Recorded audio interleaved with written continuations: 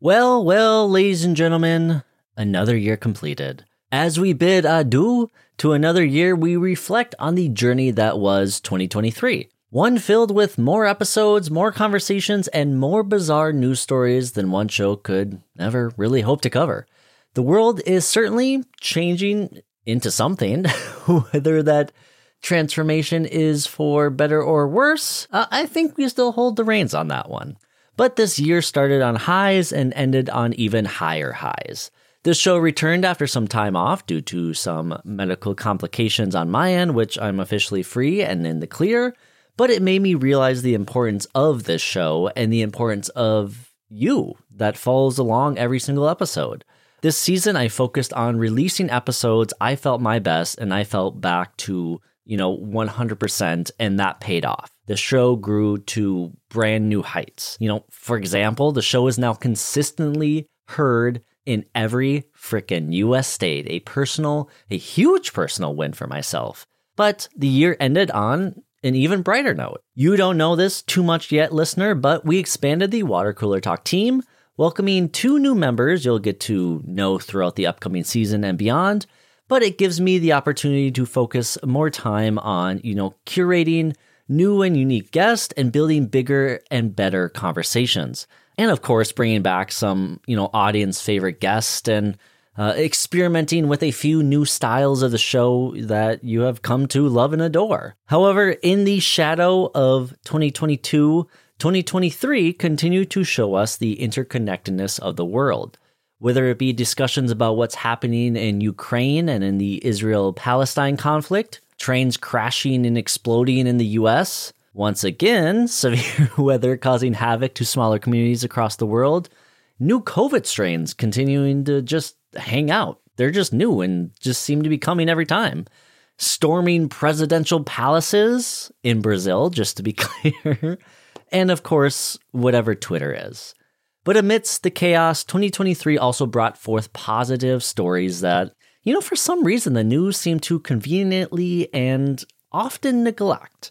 The hole in our ozone layer continued to shrink. Simone Biles just keeps on freaking dominating every single year. Barbenheimer became a cultural landmark. Progress in malaria vaccines reached unprecedented levels. New animal treatment laws spread globally. India sent and landed a rocket on the moon. And of course, a lot of workers fought and won battles for better pay. And through conflict, the world became more united than ever. I know it sometimes doesn't feel like that, but that's the truth. As stated in previous best of episodes, it's easy to lose sight of the positive contributions that are happening in our world. So on that note, I present to you the best of 2023 episode, the top 5 news stories from Water Cooler Talk's 2023 guest slate, and including conversations that seem to just really hit your sweet spot this year. So, ladies and gentlemen, without further ado, this is Water Cooler Talk episode 91, titled Best of 2023. Enjoy. This is the story of a podcast that takes weird news from across the world. And while many of these stories may seem fake, they're absolutely not, because they're real. All right, Roger, are you ready to jump into our final news story of the episode? Yeah. This is from Consequence Sounds Music, written by Abby Jones, May 2nd, 2023. Ed Sheeran threatens to quit music if found guilty in copyright infringement case. Musician Ed Sheeran is in the midst of a trial for a lawsuit that claims his song Thinking Out Loud rips off Marvin Gaye's classic Let's Get It On. Darling, I will be loving you till we're 70. Let's get it on. His attorneys have spent the past few months unsuccessfully trying to get the case dismissed, but now he's raising the stakes by threatening to quit music entirely if he's found guilty of the copyright infringement claim. In a statement from Sheeran's attorney on if the plaintiffs won the case, he stated, "If that happens, I'm done. I'm stopping. I find it really insulting to devote my whole life to being a performer and a songwriter and have someone diminish it." Sheeran has vehemently insisted that any similarities between his 2014 hit and Gaye's 1973 song are purely coincidental, and that those similarities were too common to constitute copyright infringement. To drive, this was hilarious, exactly what a singer would do. To drive his point home, he reportedly belted out various mashups of Van Morrison songs for the courtroom, which probably did not help him as much as he thought. The federal copyright infringement case was filed back in 2018 by Structured Asset Sales, an entity that owns part of the copyrights of Ed Townsend, who was actually a co-writer on Let's Get It On. And just for an update, maybe him belting out Van Morrison did work. Judge Lewis Stanton dismissed the case, finding that the chord progression that was alleged to have been copied wasn't unique enough to merit a copyright claim. The judge stated that it is especially true here, where the chord progression and the harmonic rhythm in Let's Get It On do not form a pattern, but instead essentially merge into one element. I might have to have you explain that, Roger, because it's still a little confusing to me. After the decision by Judge Stanton, Sheeran stated, I'm obviously very happy with the outcome of the case, and it looks like I'm not having to retire from my day job after all. But at the same time, I'm unbelievably frustrated that baseless claims like this are allowed to go to court at all. So can you, first off, just to kind of help the listeners and myself, explain a little bit about what Judge Stanton is talking about here? Yes, absolutely. So there are two elements that I want to talk about. There's the chord progression, and then the judge talks specifically about harmonic rhythm. And I know that the plaintiff's forensic musicologist, whose name is Alex Stewart, used the harmonic rhythm in the argument very specifically. So first let's talk about the chord progression. The chord progression it's actually not identical in these pieces, but it's very similar. I won't get into the specifics of what the chord progression is, but it's 4 chords. These 4 chords, the way that they work together, there are tons of songs that use the same 4 chords. So if you wanted to base it on that, you'd be in deep trouble because there's tons of songs that use these same 4 chords. And if you were to hear them, you'd think, well, this could be any song, right? Now, Alex Stewart, he said, well, it's not just the fact that it's the 4 chords. It's the way that the chords move in a particular rhythm all together. And he was trying to pin it on that. So the movement of the chords at a particular time, that is harmonic rhythm. And in this particular instance, you probably will recognize it. It's this bum, bum, bum, bum. So it's a particular kind of rhythm, and it goes in this cycle. Now, Stewart was trying to say the fact that they both have that same harmonic rhythm with almost the same chords, that means that it's a duplication. But in fact, even on that narrower criteria, there are tons of songs that still do that. One of my favorite is The Power of Love by Huey Lewis and the News, which was written for the first Back to the Future. And, of course, I will never forget that because I had a crush on Michael J. Fox when I was growing up. I mean, he's an attractive fella. Obviously, right? Yeah. Everyone's attractive in that movie. Oh, my God. They're all beautiful, right? So I think this is really interesting. Now, Power of Love, still written after the Let's Get It On, which was 1973, but before Ed Sheeran, of course. So it's a fairly common progression with a fairly common rhythm in a fairly common harmonic rhythm that upon which a lot of different songs are based. And so what we begin to see here is how musical vocabulary is like speech vocabulary. All of the phrases that we utter are combinations of things that have been said before. And music is very much like this. If it were not, it would be indecipherable and intolerable. So in order for the song to be a song that's enjoyable to listen to and recognizable for us as something nice to hear, it needs to draw on that set of shared vocabulary. Yeah, no, I mean, oh my gosh, Roger, you're a great conversational partner. It's because I asked you about the concert. But this perfectly segues into kind of really what I wanted to talk about. Obviously, you might know this guy, Igor Stravinsky, but he said a good composer does not imitate, he steals. Ultimately saying, in my opinion, that, as you were saying, the world around us influences us, and we're allowed to pick and choose the parts we like to make something new. And with there being, I don't know how many chords are on a guitar, like 5, 6, whatever. At some point, somebody is going to play something that sounds similar. And so what are your thoughts on that concept of there being this no new original works of art? Well, I mean, it's a fascinating question. I love that Stravinsky quote. That's amazing. It's a great quote. Yeah. Now, having said that, in terms of how many chords are on the guitar, infinite. There are infinite numbers of chords on a guitar. And the reason for that is just I meant more like the strings. Oh, got yes, it. Apologies, okay. yeah. Right. Well, so those are limited, but the chords that you can get out of them are unlimited. Okay, yes. And that's just about like how combinatoriality works, right? How many permutations and combinations can you get, including, the null set or whatever. But that doesn't mean that there are, no rules in terms of how you put those things together. And these aren't rules of like a law, like you can do this and you cannot do this, but it's a little bit like how grammar works. So there are only so many deviations from standard linguistic grammar that you can make before you're undecipherable. Language works because it communicates, because it conveys meaning. And music is a little bit like that. It doesn't convey meaning, but it does convey that shared sense of connection and understanding. And in order to do that, it has to, in a certain sense, conform to a set of practices and conventions. And so that's what Stravinsky's talking about. He's constantly stealing those conventions. He's repurposing them. He's turning them around. He's flipping them upside down. Maybe he's taking them and stretching them in a way that's provocative.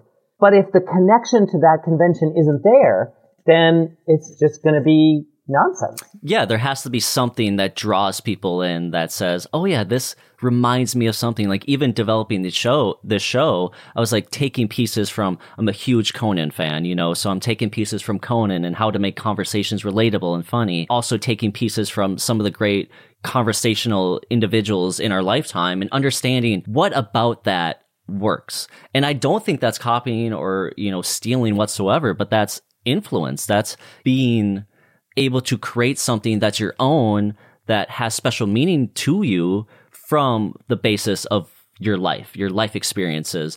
And I think you do have to get to that point, or you do have to avoid that point where influence does become imitation, because that's like, all right, you're stealing from me. But as long as you stay below that line and use your influence to create something new and something unique and original, I do think we are creating new original pieces of art at every moment, because just because a little piece of it has existed before doesn't mean the majority of it hasn't or has. And it's so interesting to know where the line is. One of my favorite copyright cases of the past century is this one. All right, so Adam, I'm going to ask you to identify this song. Da da da da da da da. Da, da, da, da, da, da, da. Oh my gosh. So this is why I got out of the music industry, because I know the song as soon as you say it. I think it's Mark Wahlberg. Nope, it's I know what this is. I know it is. Give me a slight hint. Somebody who is royalty, especially a royal who just passed away. That person shares a name or title. Oh my gosh. Now I feel like a buffoon. Raj, give it to me. Okay, so that I just sang you is the bass line for Under Pressure. Yeah, oh my God. Queen and David Bowie. However... Roger, no, here's the embarrassing thing. I just watched that movie like 2 weeks ago. Oh, really? No way. God. That's so funny. This is why I don't work in the music industry anymore. This is why I'm in podcasting. Well, if you had said Ice Ice Baby, you would have been close, because all that was changed in order to make it the bass line for Ice Ice Baby. I got the white rapper right. You did get that. So you were on the right track. You were going there. But so Vanilla Ice only added one tiny pickup note to that bass line, and then turned it into his bass line for Ice Ice Baby. So he just adds da da da da da da da da, just that little pickup. And in his mind, that made it okay. They eventually settled it out of court. Vanilla Ice eventually bought the publishing rights of Under Pressure for $4 million, and now must include and credit Queen and David Bowie as co-songwriters for his hit song, Ice Ice Baby. But to me, that was an example of just stealing. I mean, that's just stealing, right? Yeah. So the question is always like, where's the line? Where's the line between, imitation, borrowing, just a little bit of friendly intertextuality, a conversation that's happening between the works, and then just theft? Where is that line? I don't think there's ever a good answer. But we keep trying. Yeah, it changes, and each of these types of cases I don't think we'll ever get to a point where we know exactly where that line is. We might, but each of these cases kind of gets us closer to better understanding what that looks like. And, of course, this kind of connects to our earlier part of the conversation that, part of it has to do with what our expectations are for the product. So because we live in a world where rights and, the royalties that accrue to performances and spins are very much a part of the artistic endeavor, then we get litigious around these issues. In the 18th century, composers stole from each other all the time because they weren't thinking in the same terms that we do now. Yeah. Let's get into Mozart and Haydn, and obviously Bach just stealing whatever wasn't bolted down. Outright theft. But I think the way that they thought about it. So, for instance, Handel and the composer Telemann stole each other's material all the time. Handel's Messiah, very popular at Christmas time. A couple of the passages in there are just outright stolen from the instrumental sonatas of Telemann. The two composers knew about this, and they saw it as a sign of their friendship, that they stole each other's music. They saw it as a sign of respect, actually. Another fun fact I found was Handel, after Telemann became an avid gardener, would send him rare bulbs and tubers. Once when a shipment went missing, the rumor was Telemann had passed, but when the rumor was proven false, Handel sent a replacement shipment with a note that read, "You can imagine my joy to find you are back in perfect health." The life and times of 18th century composers, ladies and gentlemen.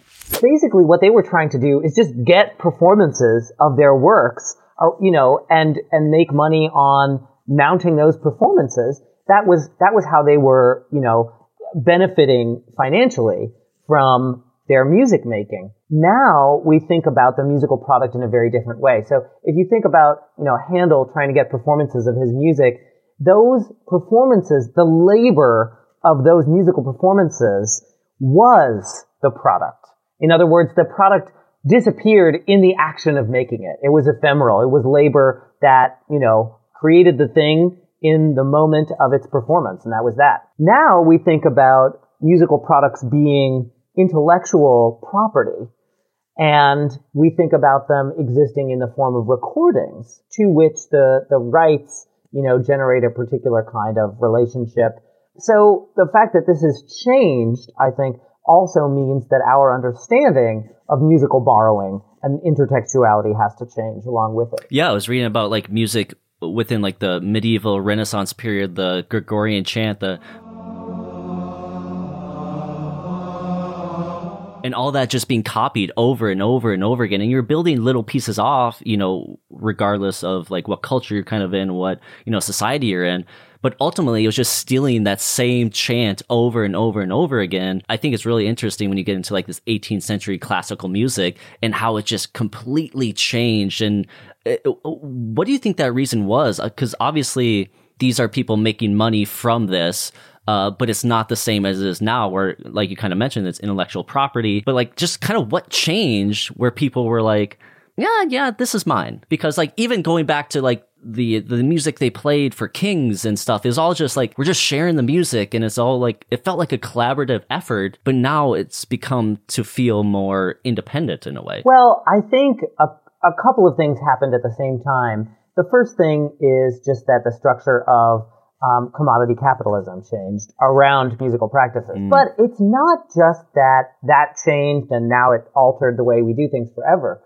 I think also that kind of creativity, that kind of sharing and trading and messing things up, it moved over. So the very same way that medieval and Renaissance composers took chants and then built entire masses around them, or took a dirty song and then made a very serious and solemn mass around it, that same thing is actually still going on. It's on TikTok. Okay. Yeah, well, that's a good point. Think about how a sound on TikTok gets changed by somebody writing a piano tune underneath it, and then somebody puts a skit to it, and then somebody writes, some other variation on that and puts somebody else's heads onto it. That culture of transformation and modification, that's still alive in underground ways. Yeah, it just moved over. So I also want to kind of get into cover bands too, because here's a band that's making money playing the songs of other people. What are your thoughts there when it comes to a story like this? That's so interesting. I mean, a cover band always is working for the performance, whereas the recording artist is working for the recording. And what's fascinating about this is that the recording artist feeds forward into the cover band industry, because those cover bands, some of them are so exact that they will mimic the precise timing of the track as it exists on the recording. And that's what fidelity is to them. And so, in a way, they're not just covering the performances, they're covering the recording tracks of the artists that they're paying tribute to. So I think, it's interesting because it kind of feeds forward into this cover band industry. A friend of mine in grad school wrote his dissertation on tribute bands. His name's John Paul Myers, and he teaches now at University of Illinois in Urbana-Champaign. And I thought it was so fascinating how some of these tribute bands that he investigates, they're so exact that they have the paraphernalia down, they have the costumes down. It's a really exacting tribute. And this is another way, connecting back to our earlier conversation, that people are invested in the investigation of the past through creative expression. And what I think is so interesting about this is that, we have lots of different ways of honoring the past, lots of different ways of honoring the communities who came before us. Sometimes it's memorializing them in a text. Sometimes it's, honoring them with, a kind of a course or a plaque or a public memorial or something like that. Sometimes it's through performance. I think that classical music is very good at that. Now popular music is starting to get good at that through these cover bands and tribute bands. And so, every time we go to a performance of Don Giovanni at the Met, it's, in a way, it's like the biggest, best cover band experience you've ever witnessed, right? It's a hardcore 18th century cover band, that's being produced at a huge level. Now popular music is starting to do that too.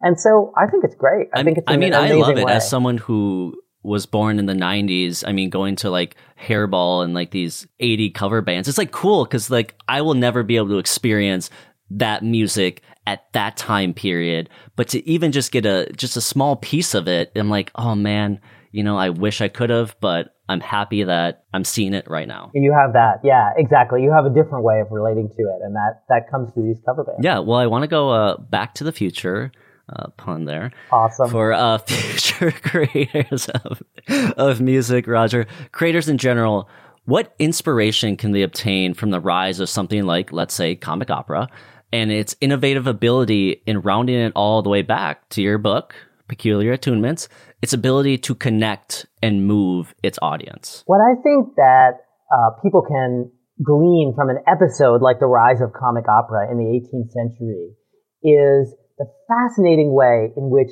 works of art incorporate their own critique and their own history in order to move people toward a new social end. That's exactly what comic opera was doing. It was critiquing serious opera, making fun of it a little bit, taking the history of serious opera as its subject matter in order to say, hey, we can also represent real people. We don't have to just give people stories about kings and queens and gods and heroes. We can also talk about, the average Joe and his experiences and foibles with a difficult love life or, a chaotic marriage, and put that on the stage. Now, for the 18th century, that was revolutionary. For the present day, it looks very different. But artworks are still talking about history, still talking about human heritage and human experience by involving themselves in a critique. And I think that's what really inspires me about, our arts programs at Wesleyan, that students aren't just interested in making something new. They're interested in investigating human history through creative practice. I think that, they're involved in that same process, that same legacy that comic opera gave us in the 18th century of creating social change through creative expression. Yeah, I think that's so important, and just to have it accessible to everybody. I understand that people have to make money and they have to pay their bills and put a roof over their head and food on their tables, but I'm just a firm believer that art should be available to everyone. Everyone should have the same chance, like you're saying. I mean, it just shouldn't be for the kings and queens. It shouldn't be for the ultra wealthy. It shouldn't be for the elite. The fact that I can put out this podcast, have this amazing conversation with you out to thousands and thousands of people in every corner of the world for free, that's amazing to me. That's amazing that we can spread this type of conversation. We can spread art, we can spread music, we can spread movies, and it's so beautiful. And it was so awesome being able to read about, the comic opera and how it developed in the 18th century and all these things. So, I mean, I very much appreciate you being so interested in yourself. Oh my gosh. Well, thank you for being a utopian alongside me.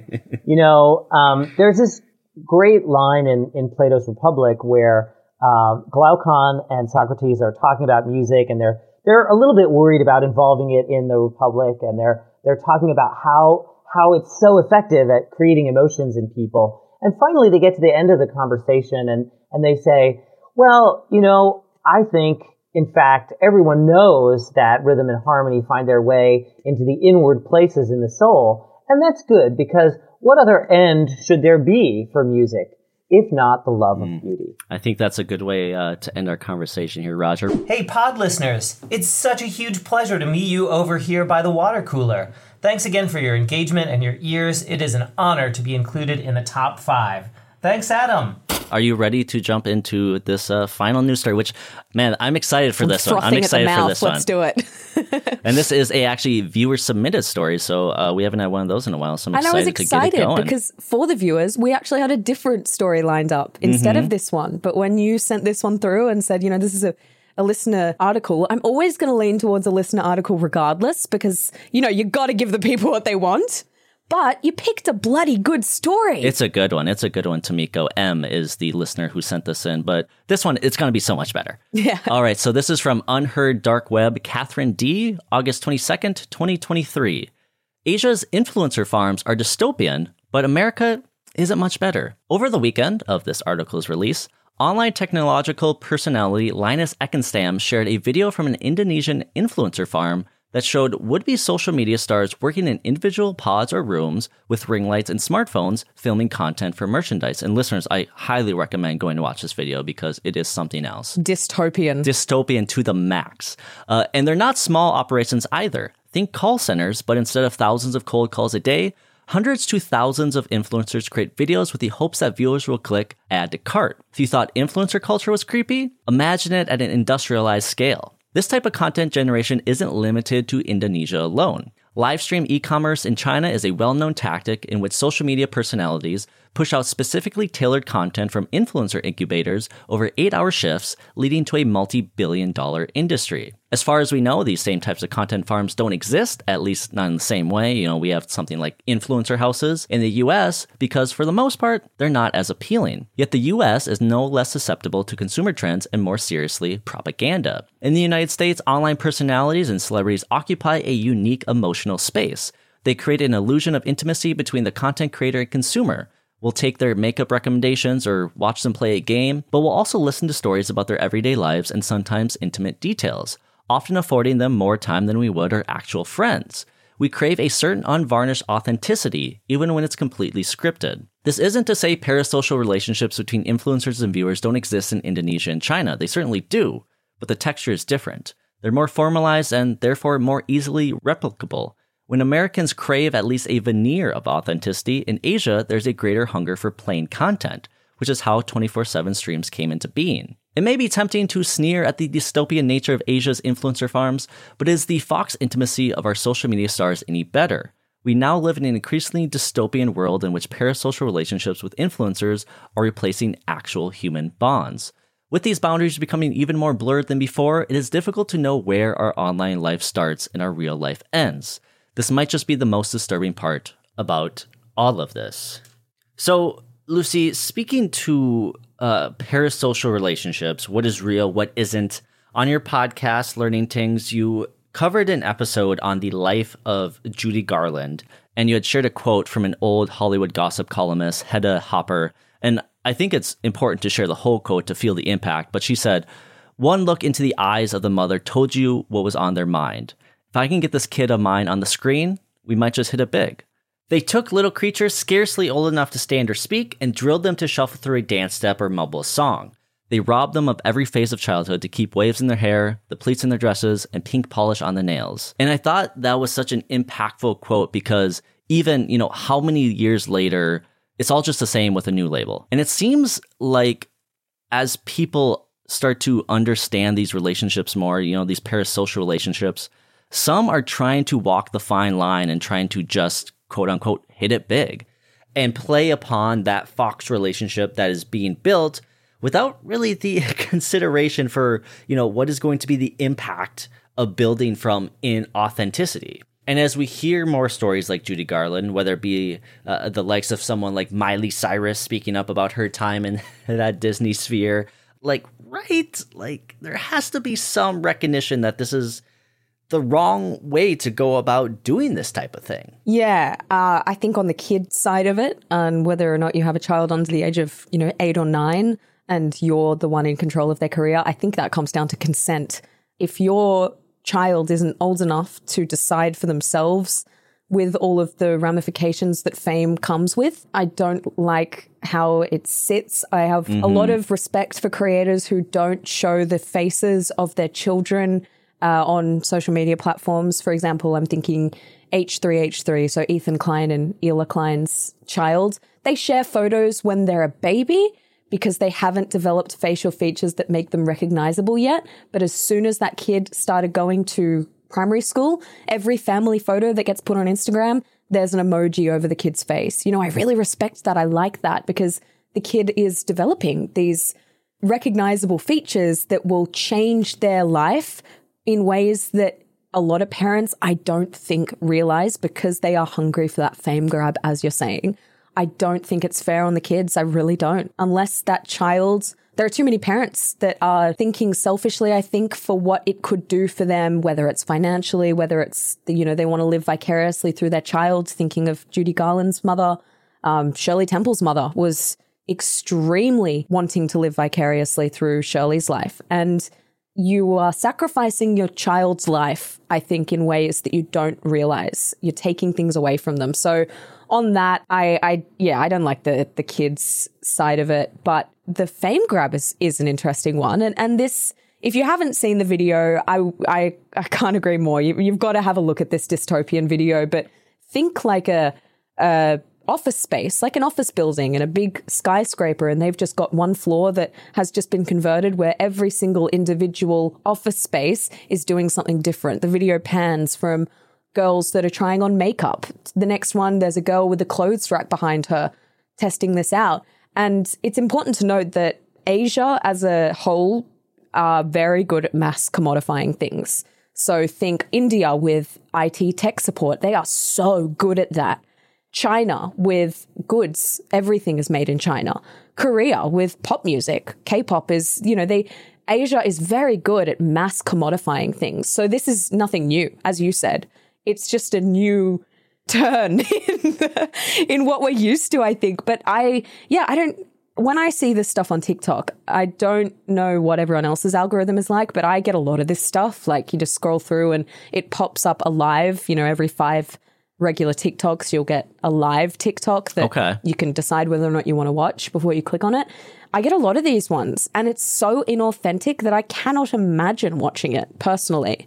But I find it bizarre to think that maybe over there, that's fine for them. An influencer that is kind of, and no disrespect for these people, they are just trying to make money and this is just their job.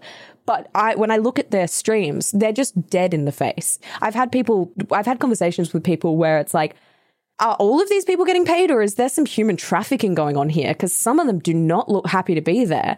And so I can't imagine people in Asia relating to this in the same way that we would relate to our favorite YouTube creators. I don't know. What do you think about it? I think there is this disconnect between understanding Western culture and Eastern culture. And obviously, yes, I want to talk a little bit because I know you spent some time working in Japan and kind of working on, appealing to the Western audience. You're reminding me of Sean Evans. I feel like I should be eating hot wings. You've done your research. That's what they say, right? But yeah, you spent some time, trying to appeal to Western audiences while also maintaining, the local Japanese followers. But that's something that even I have struggled with connecting with audience, because my whole audience is mainly Western, the Western sphere, quote unquote, the Western sphere of what Likewise. we consider kind of everything that Britain was like, hey, we're going to conquer most of the world. And that's what, you consider the Western sphere now, right?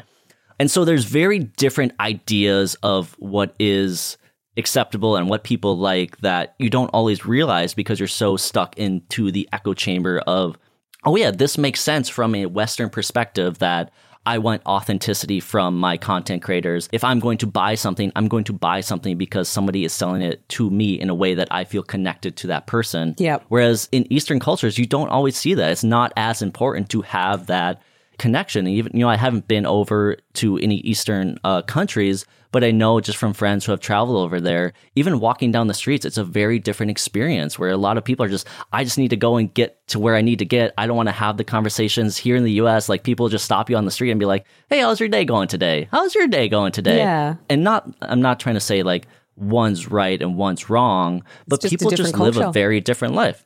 People are just living a very different life. And like, what did you pick up during your time working in Japan in that market? They're very formal, very polite. I think it's a culture shock for Australians do spend a lot of time in Japan and Indonesia because we are so close. For the people who may not have thought about it before, one flight across Australia can take 8 hours, and that's by air. So for us to then try to leave the country is very time consuming and also really expensive. So a lot of the time that Australia spends overseas, it's usually in places like Bali because it's really cheap for us to go there.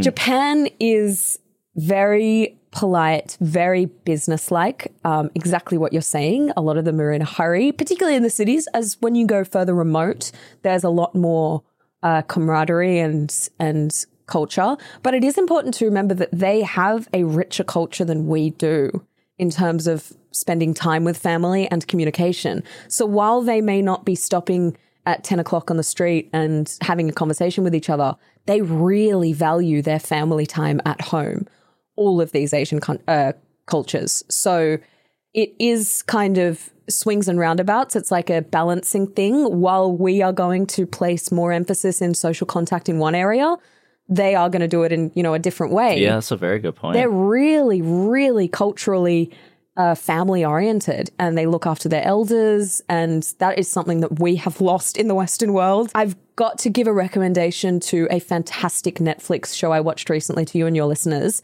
It was called, I'm ready for the machete noise, something like How to Live to 100. I'll take it from here, Lucy. The Netflix show is titled Live to 100, Secrets of the Blue Zones. And it was going over 5 different cultures around the world and how their lifestyles, their food, their ways of thinking help these people to build these communities with a high concentration of what is known as a centenarian, people over 100. And one thing that remained prevalent as one of these golden reasons for how they are living so old is their connection to each other, to community, to the land around them, and to their elders. We are losing the plot in the Western world with that. We just ship our parents off to old homes and pay them a visit once a week. And, so yeah, the cultural shift is there. Yeah, the cultural shift is very apparent in something like this. And we can see this and be like, wow, this is really strange. And at the same time, it can be strange as well. I mean, this is something that you even see this kind of blurring into a culture here, or a content creation culture here in the US, where you can see people just getting together and creating things like I talked about, influencer houses. Like, you're pretty much doing the same thing, but you're doing it for different audiences that are going to want different things and want different things from their content creators. And again, in a similar way to in America, when we privatize something, we pour millions of dollars into it, we don't necessarily get the same turnaround as Asia. They have, in some cases, a lot lower minimum wage. So like the comparison you're making between maybe these influencer offices in Indonesia, where these people are not getting paid nearly as much as, say, these phase houses, which cost $10 million to buy and then absurd amounts of money to maintain. There's only 6 people in there. So the turnarounds for authenticity, it's an interesting point to make. It's like, you're spending a lot of money, but what's the turnaround? What is that turnover difference? You know, that's one of the things. Obviously, you know, having a background in journalism, you understand like following the money. It's like, where is the money being made and who's spending this money is so important. And the same thing with, you know, these influencer farms is like somebody's making a lot of money. And I do, you know, kind of looking more into this. Yeah, it's not these individuals, but they see it as just another job. They don't always look at it as I'm creating content for TikTok because I want to be a TikTok star. And that's where we also have to be more aware in Western culture is for sometimes this is just a job for them. Like they might not want to be like uber famous and, you know, maybe they have that like, oh, maybe I can make it and kind of make it out of here. But that's like everyone's story. It's like, yeah, I want to do, you know, something and I want to make it out of here and I want to do what I love and figure it out along the way. But I think we look at something like this and we say, oh, and I know obviously it's a lot closer for you in Australia, but we look at it as something on the other side of the world and it's so strange to us. But maybe it's more normal there. Yeah, I'm trying to think about whether we do maybe find it closer than to you guys. I don't think we do. In Australia, at least, you guys set the tone. America, you set the tone for culture for the most part. Number one, baby. The most American thing I can say right there. The most American thing I can say. Yeah, no. But, you know, we get some of our culture from Britain. But for the most part, we are following suit for whatever you guys do. I mean, you're making all the movies. You're the ones with the big budgets in Hollywood. And that is what essentially sets the tone for us. So no, I don't think we are necessarily closer. Actually, now that I think about it, I think we're closer geographically and we do spend time there. But yeah, maybe I'm kind of downplaying that a bit because I probably do have more knowledge of Asian cultures and the people around me would, just based on the fact that our family holidays. And you spent time out there and it's easier to get that way versus, you know, it's a 17-hour flight from Australia to, you know, where I'm in the US here. I do want to kind of touch on, you know, kind of that Judy Garland quote a little bit about, and obviously talking about the impact of parasocial relationships. And like, even, you know, I just saw that Hugh Jackman and... Oh, they just split. At the day of recording, Hugh Jackman and his wife has just split up. Oh my gosh. I know she's like a great actress in Australia. Now I'm going to do... the correction on myself. No, you're not in the wrong. Deborah Lee Furness is her name. I didn't know who she was, so don't feel bad about that. Yeah. It makes me feel better. You're Australian. Yeah. You should know. But anyways, like reading the comments and kind of getting to this conversation on parasocial relationships, reading the comments around some of these, and even my partner had shared with me this mommy TikToker who used to post, you know, her kids and faces of her kids, and everyone in the comment section was like, I'm her auntie, I'm her auntie, I'm her auntie. And then the mom decided to blur the photos as, as they became more recognizable. And everyone was so pissed off. It's like, you can't take these kids away from us. We're their aunties. And I think we're seeing the same thing, you know, with Hugh Jackman here. And as their relationship is ending, like everybody is like, oh my gosh, man, this is a couple that I loved. And, you know, I'm so invested in their relationship. But why? Like, you don't know. You know, you don't know the ins and outs of their everyday. You're just seeing bits and pieces. Going back to the, you know, the marketing for Barbie, you're like, we're only seeing the bits and pieces that they want us to see. And that creates this really, really, really unhealthy relationship with influencers, with celebrities, with athletes, because we're so invested in their lives. And I think social media has allowed us to be so invested in their lives. But we're still only connecting with a few hours maybe of their day when really we're all living the same 24 hours and we're having these disconnections between, oh yeah, I think this person is like this way and I'm going to put that in my mind that they're like this way. You know, Post Malone is this amazing person, but I'm creating this idea of Post Malone that's not actually Post Malone. You and I definitely have a parasocial relationship with Post Malone. But you know, at the same time, you know, I think we have good intentions, but there are people who don't have those same good intentions. And that's the unhealthy aspect of creating content is you sometimes have to realize that you are putting something out to the world and you know, going back to like, how do you choose content? You're putting something out to the world that you see a certain way. But once you put it out into the world, anybody can see it any way they want. And sometimes people don't always have, you know, the best intentions on how they want to interact with that media. No, and you're exactly right when it's not always malicious. A parasocial relationship is defined as a one-way relationship, put simply.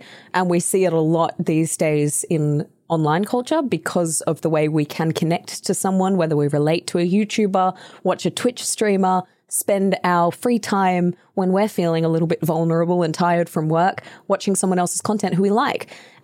That's not a bad thing. In fact, it actually fuels their careers. If parasocial relationships didn't exist, these YouTubers wouldn't be making the money that they are making. But it can turn weird. It can get really unhealthy. I'm not sure how much you and your listeners are familiar with the world of Twitch in the gaming streaming platform. If you're not, it's just basically a live streaming platform that most people play games on. And for about 5 hours a night for about 3 years, pretty much full time, I was a Twitch streamer playing games like, Fortnite and Call of Duty and things like that, whatever tickled my fancy.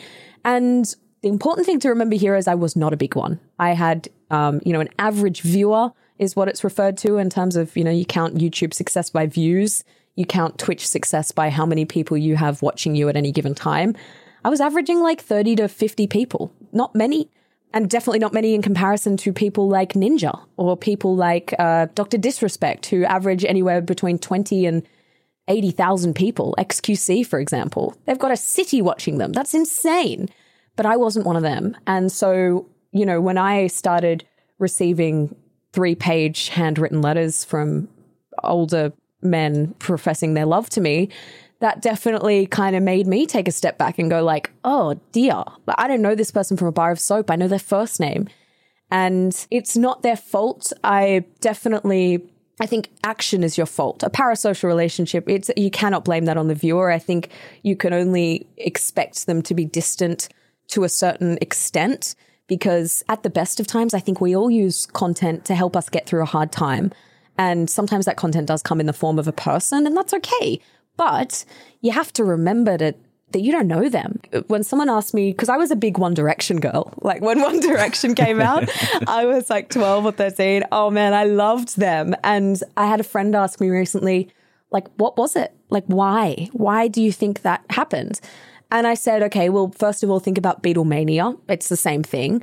But in terms of what that is, think about when you're reading a book, a novel, a fantasy novel even, especially actually, and you're connecting with these characters and they're telling you the story, and then maybe you finish the book and you start thinking about it more, and what else are they up to, and what would that character do? You know this character back to front because you've read 600 pages of a first-person narrative of what they think and how they go about their day.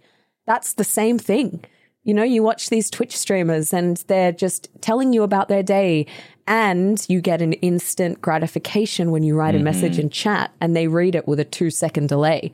That definitely helps. But to wrap that up, I don't think parasocial relationships are bad. I think what results from them is bad. Yeah, I mean, obviously we all have these relationships and we see things in different ways and how we consume. At the end of the day, right? Like, obviously there's a person behind making content, but at the end of the day, it is content for you to consume. And you get to decide how you consume it. You get to decide how that content makes you feel. But when it crosses the line is when you're sending those letters. I receive death threats. It's those things that... God, what'd you do? I said animals should be protected, and somebody said, "Oh, that's awful. You're of right, you. But fuck you at the same time." Cannot right? believe you would even utter that. No. But I think it is important to hear those stories from the side of content creators, but also at the same time, how you talk about those stories matter. I don't know if you've like Miranda Cosgrove, who was on iCarly and the iCarly reboot now, but she talked about somebody, a stalker, who literally burned himself alive in her backyard. And she was like just very nonchalant about it. I think she later talked about it. She's like, I just don't want people to like spend time on it. I just want to move it past. I don't want people to be like, oh yeah, this is how I get mentioned on a podcast by Miranda Cosgrove, is lighting myself on fire. There is a reason that police departments hide details about serial killers to prevent copycat crimes. And it's one of those things where it's like, you have to be very aware of how you talk about the relationships as the content creator. You can't just say, well, oh, this person specifically is sending me these messages, because that person's going to be like, I'm getting to her. You sometimes have to be aware of that. And that's why I wanted to ask you, it's like, hey, are you comfortable talking about this? And, obviously, I think it does come from, I remember I was listening to, I can't remember what the podcast is. It was Emma Chamberlain's podcast, Anything Goes, on parasocial relationships, and also a combination of a few studies I'd read. But Emma Chamberlain's coverage is a good place to start. But I was listening to this conversation, and they were talking about why we have these parasocial relationships. and how our development, and I'm glad you kind of talked about One Direction, like as we're growing up and we're developing and we're learning who we are, we're having these very deep connections with people. Like for me, it's like Paramore and Hayley Williams. I'm like, oh yeah, she's a sick I dyed my woman, hair bright man. red when I was 9. I think, I don't remember how old I was, like a temporary hair dye, because I thought she was the shit. She is. She is. Oh my goodness. But like, she was such an important figure in my life. Her music, the kind of same music that punky gothic music that they released, you know, the rock music. And it was so important during my development that like, as I grew up, I was like, oh, I'm growing up with Paramore. You're growing up with One Direction. And so they have a deeper connection with you. And they were kind of talking about how a lot of people who have these very unhealthy relationships later in life are still going through those, or have struggled going through those development stages and are still stuck in that development stage. And so they still see it as, oh yeah, why am I, like, now you're like, why was I obsessed with One Direction? Like, yeah, they're really nothing. They had great hair and everything, and they sung, you know, some good songs. But, you know, as you grow and as you develop and become more mature, you understand that those relationships and some of the, like, you know, buying their hair from eBay is like, it's a little weird. And you're like understanding that because you're more mature. But for individuals who may not be able to get to that development level, I'm not trying to like be like, it's okay to be a stalker because you haven't developed into, you know, mature sense yet. But a lot of that podcast talked about why that was happening and why, you know, some of these people do have these mental health issues because they're just not developed enough to understand the maturity of what they are doing. Oh, definitely. I remember with Twitch, you get a higher concentration of parasocial relationships on Twitch purely because it's a live setting. And when you type something into chat, the person you are watching will answer it within 2 seconds or thereabout. But also for a smaller streamer such as myself, it was, you know, it's guaranteed that I'm going to see their message because it's one of 15 that's there per minute. So I'm going to see it. And that's the whole point of me being there. So when you write something into a chat and you're watching a streamer and you like them, like they're fun, they're hitting the right notes for you as in terms of what you want from a creator. And like you type a joke into chat and you make them laugh. It's like, oh my God, we could be friends. Like they just laughed at me. This is a natural human conversation that we're having. First of all, it's obviously not. Yes, you are looking at someone. Yes, you can hear them. Yes, they are reacting to you. But they can't see you. The streamer can't see you. They're just entertaining their audience based on this text that they've just received. But having said that, in terms of the, you know, mental health, you can always tell as a streamer when someone would come into your chat and you could tell if there was a screw loose, so to say. No, I don't think anyone should diagnose anyone. But you know what I mean? When you can kind of work out like what might be going on for that person and you tailor what you say to them accordingly. So I would be more freely myself with some viewers when I knew that they were pretty, at least normal for whatever the fuck that word means. But there were some times where I'd get a viewer and I'd be like, oh, okay, I'm going to be a little more careful with this person because I can sense that they're going to get attached for something maybe that I don't even know how to finish the sentence, but you know what I mean. As I kind of talked about that last episode with Dr. Mark Williams, you can be anyone you want online. You can't be anyone you want in person. So it's a lot easier to have authentic online connection. Well, at least one-sided authentic connection when you can pretend to be whoever, you know, you think that person's going to connect with.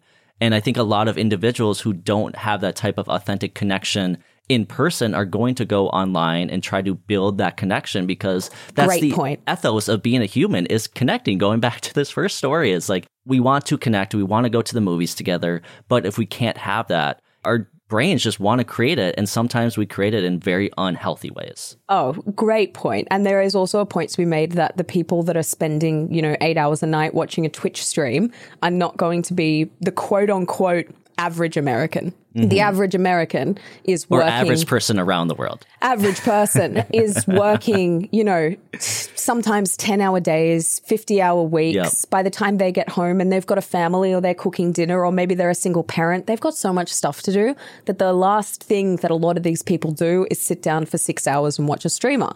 So there is a point to be made that the people that do have the time to do that, maybe they've got a disability and that's why they're home for a lot of the days.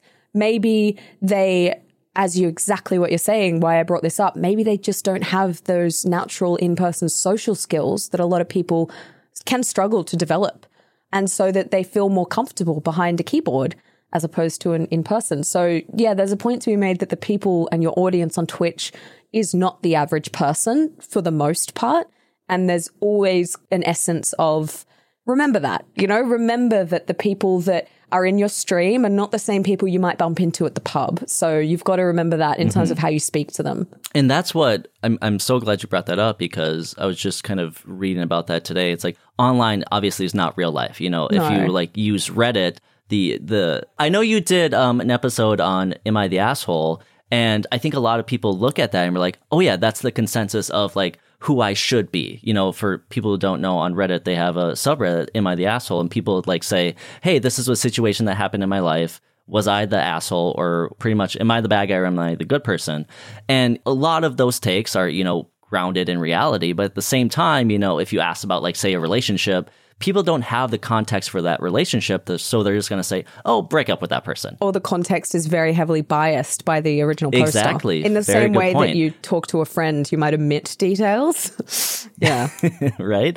But yeah, I think some people are so terminally online that they just assume that this is what the world is, especially like when you get into 4chan and 8chan and 16chan and all those type of, very Chan almost in the central. dark web. But yeah, like those are the type of individuals who they see what's online and they see it as this is what real life is, when really it's sometimes you have to get off, the computer, you have to go outside, get that fresh air, interact with people. But at the same time, individuals don't always have the ability to do so. And so it's just this weird situation where it's like, how do you come to a conclusion that works when everybody's so different? And I think that's the hardest thing when it comes to content creation, is your audience is going to has the potential to literally be anyone. And as a content creator, you have to be aware of that as you're releasing content, as you're putting yourself out there. I mean, I'm a freaking cartoon. Like, people don't know what I look like. They see a cartoon. That cartoon could be a completely different version of myself. Like, obviously now, Lucy, you know what I look like, and it's pretty similar. No, you have very lovely blue eyes. I'm going to give a secret to the listeners.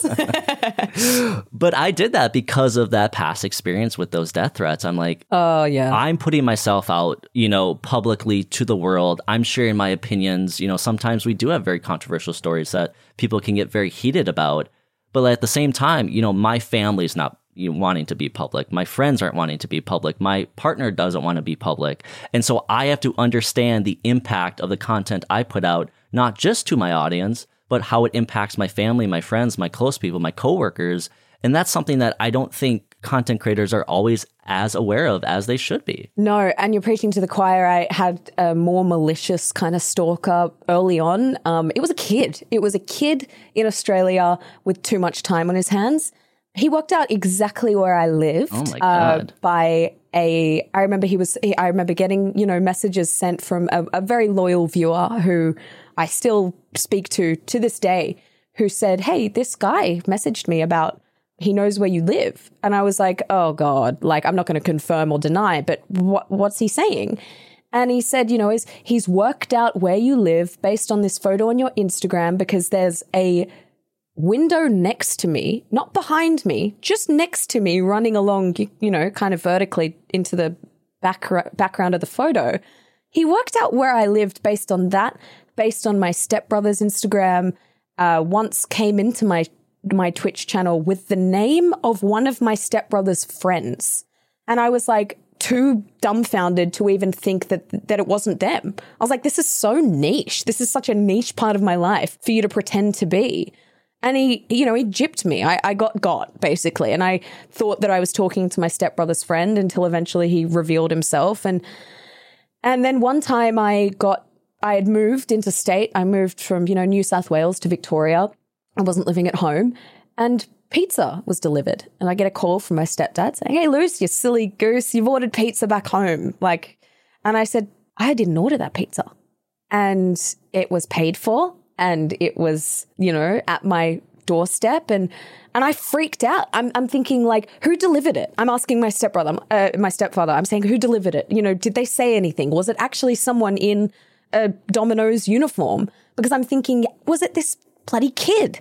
Or like, I was even scared that my stepdad had said like, oh no, she doesn't live here anymore. She lives in Victoria. And, kind of fueling this. And it wasn't fair to my family. So I had to sit my parents down and be like, you're going to think that my ego is inflated beyond all means right now. But seriously, there are people that know where I live for whatever reason, want to, stir stuff up in my life and show that power that they know where I live, that malicious power to kind of make me uncomfortable.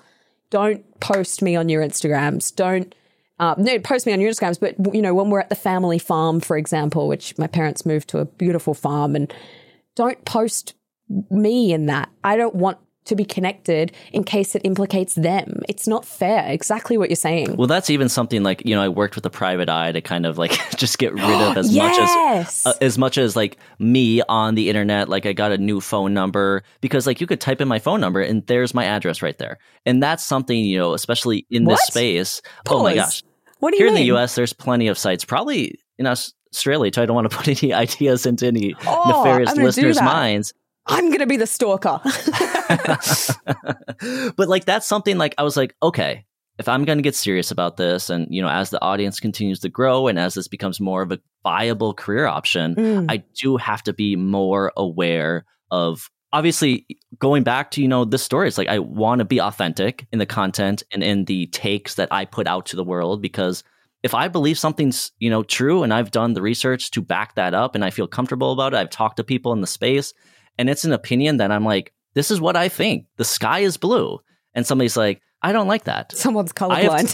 Yeah. I'm not going to change around that opinion just because I'm going to have people that are going to say, I don't like that. And because of that, I don't like you. And at the same time, I have to be very aware of how that impacts, like I was saying, the rest of my family, kind of turning this around, back to the Barbie movie, because any good host kind of perfectly wraps everything up. But I do think there is, I do think there is a more importance to like you as a woman to be more aware online than me. Like, I don't consider like, oh, somebody sent me a pizza to my house. Like, I am going to be like, oh, yeah, that's strange, but I'm not going to be as concerned as somebody who might not feel as comfortable with that happening. It comes down to, men don't get attacked in dark car parks nearly as much as women. It's a simple fact. It's something that like I think the Barbie movie did really well was share that perspective that a lot of men don't always have. And that's why I feel like it was such, an important movie to put out there into the world. And I think why it connected with so many people, because it showed something that half the world doesn't experience. Yeah. And it can hopefully help situations where it's like, should I send a pizza to that streamer's home address that I had to take, a week to find? Maybe I shouldn't, because that would be weird. And having those mature conversations with ourselves, because we're seeing, we're having empathy with each other. That's like the premise of kind of what I was trying to get to. Movies like that really connect with people can really show that, hey, there's a bigger idea of empathy and how we connect with one another. And once again, getting away from that main character syndrome, like we're not the only person here in the world. Like other people have very complex lives, and you have to understand that just because we're only seeing bits and pieces of it doesn't mean, or means that we might be missing context when we want to say, oh, they broke up. No, they were perfect together. We don't know what is going on behind the scenes there. You don't know. Yeah, just on the idea of content presenting tricky topics in a good way. I'm currently watching The Sopranos for the first time with my boyfriend. Oh my, what a beautiful show. Incredible. Beautiful show. And something that I've noticed, I think we're a couple of seasons in now, there's been some quite graphic sexual assault scenes, and just the way that they handle how the women in the roles are presented, I think is really bloody good. I don't know if you watched House of Dragon. Yep. I was a big Game of Thrones fan, and when you're a big Game of Thrones fan, you know what that comes with. Like, you got to deal with some really hard scenes to watch sometimes. I don't think House of Dragons did their scenes very well at all. I think it was really gross, and just in the first episode, the childbirth scene, and then later on in the show with some more graphic scenes, even the childbirth scene was just unbelievably, I was so uncomfortable, and not in a way that I think it wanted you to be. It was like, for example, in The Sopranos, they showcase an assault scene where it is so graphic emotionally that it makes you sit there and go like, holy shit, you really feel the ramifications for the character. They didn't graphically show this act. they graphically showed the emotions of the character, of the woman that was going through it. House of Dragon was so uncomfortable to watch because I'm just looking at all this blood. I'm just looking at this whole scene. I'm thinking, it just felt like it was written by a man. There are physical ramifications always in a situation like that for a woman, but emotionally it is always going to trump those physical issues. And whenever a scene shows the graphic violence of it, I think it misses the whole importance of what that act actually does to a woman. And Sopranos are doing it really well. I was really impressed. I mean, once again, like, we need more examples of showing, like, this is the realism of what happens, the authenticity. You know, if we continue to create things that aren't real, but they make us feel better, like, sure, that's good every once in a while to consume that content. But at the end of the day, you have to understand that we have to have that realism to understand the impact of our actions and how it impacts other people, and how, I mean, romantic movies have been notorious for pushing out content that you're like, this is not how an actual real relationship goes. But it's so infused into our culture that now people are doing these really weird things, like standing outside a window with the boombox. Like, yeah, that looks good in a movie, but sometimes it's not the most romantic thing if that person doesn't want you to be out there. If that person doesn't know you, start there. Yeah. Good point. Start by an introduction, maybe. Good point. Hajar, are you ready to jump into our final news story of the episode today? Yes. This is from the Jamaica Observer, September 18th, 2023. Black students suspended twice for hairstyle. School says it isn't discrimination.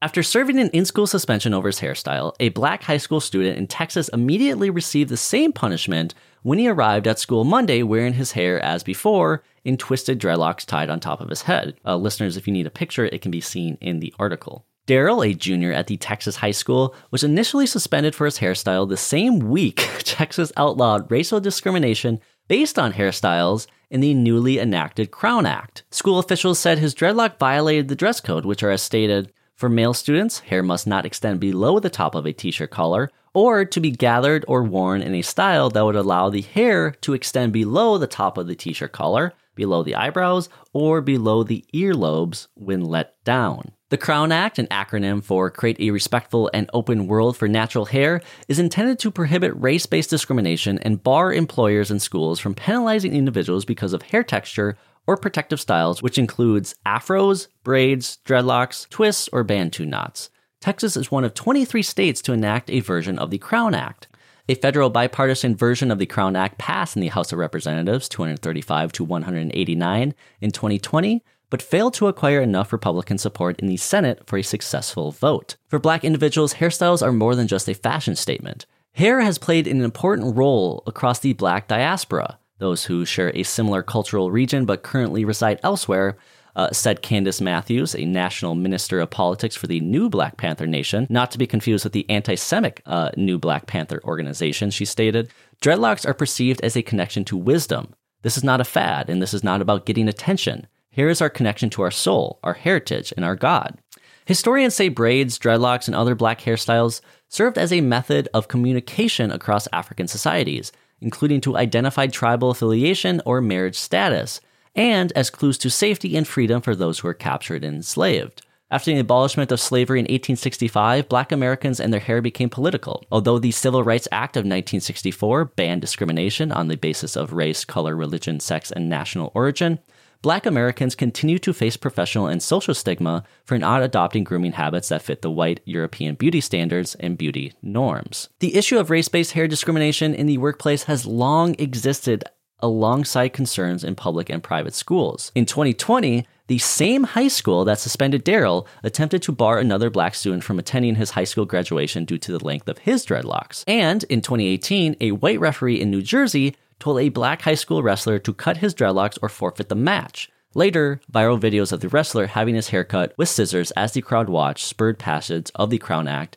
in New Jersey.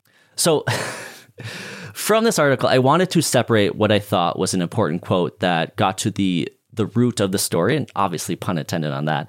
But Daryl's mother had shared that all the men of her family going back generations have had dreadlocks. She said, "Our hair is where our strength is. That's our roots. He has his ancestors locked into his hair, and he knows that." When we discuss our image and how we represent ourselves to the broader world, how important is our cultural heritage and our ability to, identify and create those, and I think this is really important, safe communities? Because I know you've shared before, you shared the quote, "The first time I heard 'Go back to your country' was just like this on a playground in Cincinnati when I was 5 or 6 by a white woman who was walking by. The words confused me at the time, but the anger and disdain were unmistakable. I will never forget it." Yeah. I mean, I think for me, that quote from the mother in the article is so powerful. Just thinking about ancestors living, through you, through your expression of self and the way you present yourself to the world. And I kind of want to go back to, because I think part of the story is about the importance of being able to express who you are, self-expression, identity, cultural heritage. Like, that's one part of the story. The other part of the story is just how punitive the rules are to begin with and how they're rooted in something, again, going back to the importance of understanding history. They're rooted in an anti-Black project that is hard to see when you kind of explain it away as like, well, that's just the school rules. They just want to have everybody kind of fit a certain standard. It's just so there's no distractions. This is usually like some of the explanation around. Yeah, I think the superintendent said like this has been the school dress code for like 30 years. So it's like, we're not being racist, quote unquote. We're not being racist. Right. Yes. There's always that knee-jerk reaction of like, well, that's not the intent. And therefore what you're saying cannot stand. I think you have to think about what it means when you tell somebody that the way that the hair grows out of their head is not allowed. Like, you will be punished for the way that the hair grows out of your head. I mean, just at face value, it feels wrong. It feels unfair. It feels like you're targeting people. Mm-hmm. And when you think about the way Black women, understanding these Eurocentric standards, understanding that there would be stakes to wearing their hair natural, that for decades, they use these chemical straighteners in order to fit into these workplaces, in order to garner some level of respect in schools, and that the consequences were not just the chemical burns, the physical discomfort, the hours and hours and hours that were spent on doing their hair. It was also that now we know it causes cancer. There's a story for me that does go beyond even just the cultural piece, which is already so important. MSU, Michigan State, and Duke released these studies. So there's empirical evidence that shows Black women with straightened hair are treated more professionally than Black women with natural hair. Like, empirical evidence that's saying, hey, this is the truth, right? Facts don't lie, right? That's what everyone says. And even Michelle Obama has come out and talked about it. And she was like, I didn't want to wear my hair natural during, Barack's presidency because I didn't want to distract. And the people are saying like, oh, we wouldn't have cared. You literally had a meltdown over Barack's tan suit. So yeah, I was you would have say the tan cared. suit. They would have cared if Michelle had natural hair. And that is something that's like, are we really having this conversation that we're going to treat someone differently by just their natural being?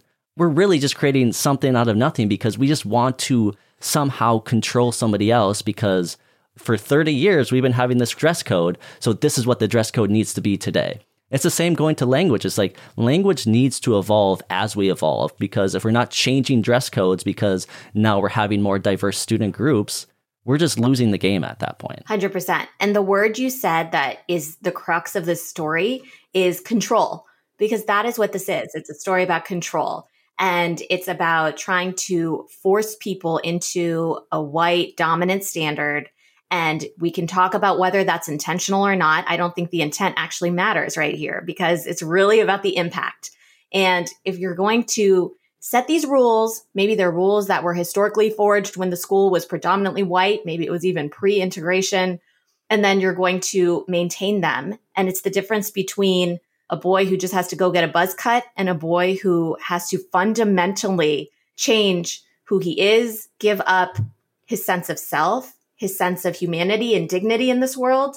I mean, the case where they cut off that young boy's hair at the wrestling match, that one brought me to tears. I remember just thinking about the level of disrespect that was embedded in that expectation. And I just think so much of it is like, we can't actually understand. If we look at these as like individual cases, it's easy to just kind of, pass them off and say like, well, that was just that one school. But this is like a really wide ranging story. It takes place through dress codes, through hair standards, through beauty standards, and also through just other modes of presentation, the way you talk, the idea that you should speak in a particular way, how we define quote unquote professionalism, all of these ways that we try to force non-white people into a standard that does not reflect them and their humanity and their heritage and their history. Again, it's like the pronoun story where it doesn't take anything away from us to just expand, to make it a more inclusive space that isn't taking anything away from those who came before. And to that point of control, it's telling the next generation of what they should believe rather than actually having those conversations. Because I remember in high school, like, girls couldn't wear anything like slightly revealing because it would distract the boys. Like, what? Like, this, so like, I wasn't distracted, but then as they were telling me I should be distracted, I'm like, wait, should I be distracted? And as a white male, like, all of these things, these rules all fit me, you know, like, I'm going through this fine. I'm not worrying about any of these things, but it does affect my friends. It does affect my loved ones. It does affect family members. It's not affecting me, but I'm seeing how it is affecting other people. And as a human, I have the empathy to realize, like, oh yeah, it's affecting the people I love. So it's probably affecting people they love. Right. Just because they're not affecting you doesn't mean they're not affecting other individuals. And that's where that closed-mindedness really starts to impact how we create policy, how we create law, how we create dress code, how we create all these things that, all right, we're looking at this one group of people and we're going to make all the laws based off of those group of people. But then we forget about everyone else in the dichotomy of our society. And it's like, you know, you could even think of it in an instrumental way where it's good for business to have more inclusive policies. And for me, that's always kind of a more cringe way to approach things. Like, I prefer to think of it as, you know, it's better for humans. Therefore, it should just be the case that we all kind of sign on. But, you know, if the human piece isn't enough for you, there are all the studies and business studies that show like it actually is better for business. It's better for profits. Like, you will retain your employees. You will create a better work culture. People will be more productive. All of these things are true as well. Well, that's even, I mean, going back to kind of as a gamer, I've been playing this game, Baldur's Gate 3. It's like a D&D kind of experience game. But a lot of the characters are gay, bisexual, trans, you know, but it's not a big thing. They didn't come out, the studio, Larian, I think is the studio, they didn't come out and be like, we got gay characters, we got trans characters, buy our game. It was done authentically, and each of those characters are complex. Right. You know, I had a good conversation with Noah Kazi a long time ago, but he talked about, like, being gay is like the fourth thing on, like, if I was to tell people who I was, that would be like the fourth thing. Like, there's so many more complex, you know, things around this, and that's why I really like what Baldur's Gate did, is like, it wasn't about the characters, it was about it was about the characters, it was about making the characters good characters. We're not forcing that into somebody. We're not forcing that into a mold. We're just letting life be life. And I think a lot of people see that when it comes to allyship, especially around like Pride Month or, you know, Black History Month or Martin Luther King Day. It's like, okay, you're putting up, you know, a rainbow flag in your Facebook profile photo, but you're also being funded by, you know, countries that hate gay people. Like, those two things aren't connecting. And at the end of the day, all you really care about is making those sales and selling those things. You don't actually care about what you're putting out there to the world.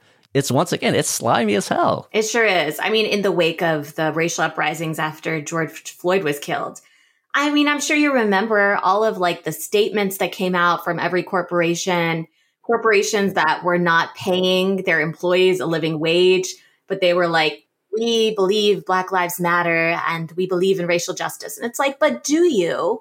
Because you don't reflect that in your practices. But look, like, I think two things can be true. So I think that those statements, even if they're performative, can have some symbolic value, because I do think they reflect a kind of cultural commitment to the cause, whether or not they actually back it up. But then I also do think you're right that they should be held to task for actually following through and walking the walk.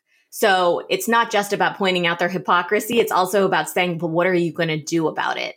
And making sure that they follow through, because it was too easy for, like, once the pandemic had kind of faded into oblivion, we could talk about like the revisionist memory of the pandemic too. But once it had faded and, you know, the racial uprisings had faded and actually a lot of the kind of reactionary backlash had come about, you notice the corporations weren't saying anything anymore because it had kind of fallen out of public favor again. So I do think there's like the both and, where I think, you know, allyship is about saying the right things, you know, when you can and expressing them publicly. But it's also much more. The piece that really matters is what you're doing on the day-to-day in your own life. And it's a practice. Like, it's not you do one thing and you're done. I think that's been a real lesson for me, is like, I'm constantly learning because things are constantly changing. I'm always checking myself, and my students check me too. Like, they will let me know if I, used a wrong word, or I missed the context on something, or if I just, something just didn't land. They will let me know because I create that space for them. Yeah, I think what you said about it's a good start, like even, posting a black square on Instagram or having a hashtag or, sticker on your vehicle, like that's a good start. But you also have to realize, like, you have to continue. Like, going back to Martin Luther King Jr., he talked about the great stumbling block for the Negro wasn't the KKK, wasn't the white city councils, but it was the moderate white American who just wants to sit by and say, well, at least I'm not racist, At least I'm not, wearing a pointy hood. You have to understand that individuals are hurting in our country, whether it be race, whether it be religion, whether it be sexuality, whether it be the ability to afford, basic things like a roof over their head, food on their table, and take the action. Like, you don't need to go out and be, I know Mother Teresa now as we've heard more about who she is, maybe not the best example, but you don't need to go out there and save the world. But you do have to start making those, even if they're just small baby steps moving forward. You can't just say, well, I have a hashtag on my Instagram, so I'm good. Once again, I think what you said was perfect. That's a good start. But like, what are you doing next? Yeah, because I think whatever kind of political stance you take, I would like to think that everybody believes in every human's capacity and right to just be. And that's when we're talking about the pronouns, or we're talking about, the Crown Act and, the hairstyles that are allowed in certain spaces. It's about the right to just be, to be fully yourself, to not feel like you are in harm's way because of it. And I think once you recognize that that's what the story really is, it's a lot easier to hear past all the noise. When, how do we, how do we start having those conversations, those active conversations with family, friends, coworkers, colleagues, whatever it may be, to talk about the subtleness of discrimination that we're seeing? Like, for example, in this dress code, how are we even talking about this story? Those MSU and Duke studies I talked about, Michelle's experience in the White House. Like, how do we start having those conversations? Because those are conversations that are very tough to have. Yeah, they're incredibly hard. And I've seen so many of them just go left so fast.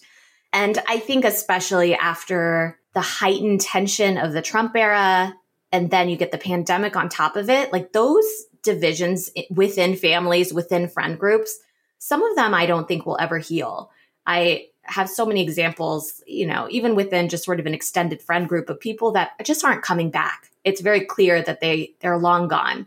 But I do think for those of us that are really committed to the people that we love, who we are going to be sitting at a Thanksgiving table with every year from here on out, I think it is worth maybe questioning a lot of the premise of these relationships where we just don't talk about politics or religion, as the common saying goes. I think having the difficult conversations begins with the listening, asking questions without the intention to respond. So asking questions, sitting in the discomfort, hearing things that we don't want to hear. And I say this not for everybody. I actually think if you are in a positionality that's already precarious, that's already experiencing a lot of violence and harm, you are not the one that needs to be having these conversations.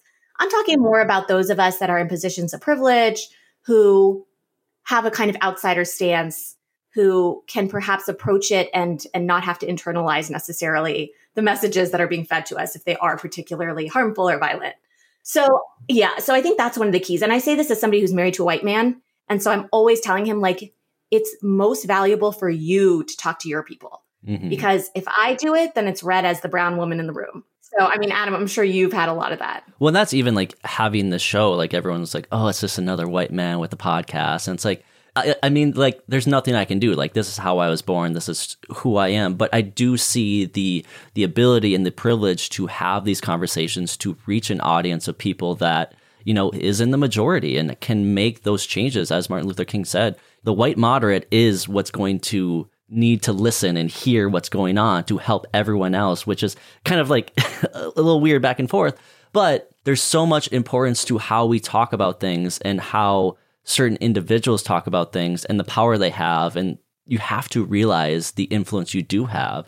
getting to the table at Thanksgiving and just listening and hearing what people say, but also coming in informed about what you believe. I think a lot of people, especially this day and age, they do have deep beliefs on what they believe. They're not as educated as I think they should be on it. So it's when you want to try to, I don't even know if convince is the right word, but to talk to somebody and potentially change their viewpoint, you at the same time have to know what the heck you're talking about. Because if you're spouting things back, they're going to be like, well, I don't feel like you're confident in what you're saying, so why am I going to believe what you're saying? And then also question, I think, where people are getting their information from and really be like, okay, oh, that's interesting. Like, where did you hear that from? Because a lot of the time people will just take headlines, just take little clips, take, that one line from that 16, 17 minute speech. And that becomes their belief system. That becomes their philosophy. That becomes their ideals. And until they're challenged on that, but challenged, and obviously I think we need to start challenging people in respectful ways, especially around family, friends, loved ones, because that's not going to go well versus, okay, what are your beliefs? Let's talk about them. Let's have a conversation. Where are you getting that information from? Is that, a valid information source? This is what I'm hearing. This is what I'm seeing. Like having those conversations that are done in a more respectful way. Like, I get it. It doesn't make sense. But at the end of the day, that's how you change people's minds, by showing that respect to them that you want from them as well. So for me, one of the most disheartening things is all of the studies that have come out that show like you present people with facts and they just dig in deeper. Mm-hmm. So like that the facts themselves won't sway people. But you totally have a point that you marry like a good knowledge base with respect, with listening, with humility. And I think you could get somewhere. But I also think, because I feel like I've run the hamster wheel on these so many times with certain people, I feel like I have limited faith in actually changing people's minds. I have much more faith in drawing them in different ways. And so for me, like maybe it starts with the Thanksgiving conversation, but then maybe you extend it to, when I talk about base building and the importance of building community, I'm thinking about simple ways. Like you have them come and meet you and do some sort of community activity with you. You have them engage in these spaces that maybe they hadn't been in before. And it doesn't have to be like a proper Black Lives Matter protest. I don't think certain folks are gonna make that leap. Like actually most people won't. But it could just be like a community space, a community organization. It could be something educational based, community garden. I mean, there are all sorts of different spaces where community is built on the ground with people who wouldn't otherwise come together. And sometimes drawing those folks that are like kind of on the margins, they don't really go one way or another. For me, it's the worst type of person, but potentially the easiest person to reach is the person who says they're not political. They don't talk about politics, right? They drive me crazy because I'm like, your literal life is shaped by politics, but okay. Everyone else cares about politics. Yes, exactly. And I'm like, okay, I get it. You're uncomfortable. They make you uncomfortable. So let's draw you into a space that's not about politics explicitly, but that reminds you that you are part of something greater than yourself. And that there is so much value and power in coming together with other people. When especially in this space and in the public space that we both find each other in, we kind of have to be the catalyst for people that aren't in that space, obviously getting away from the ego of it.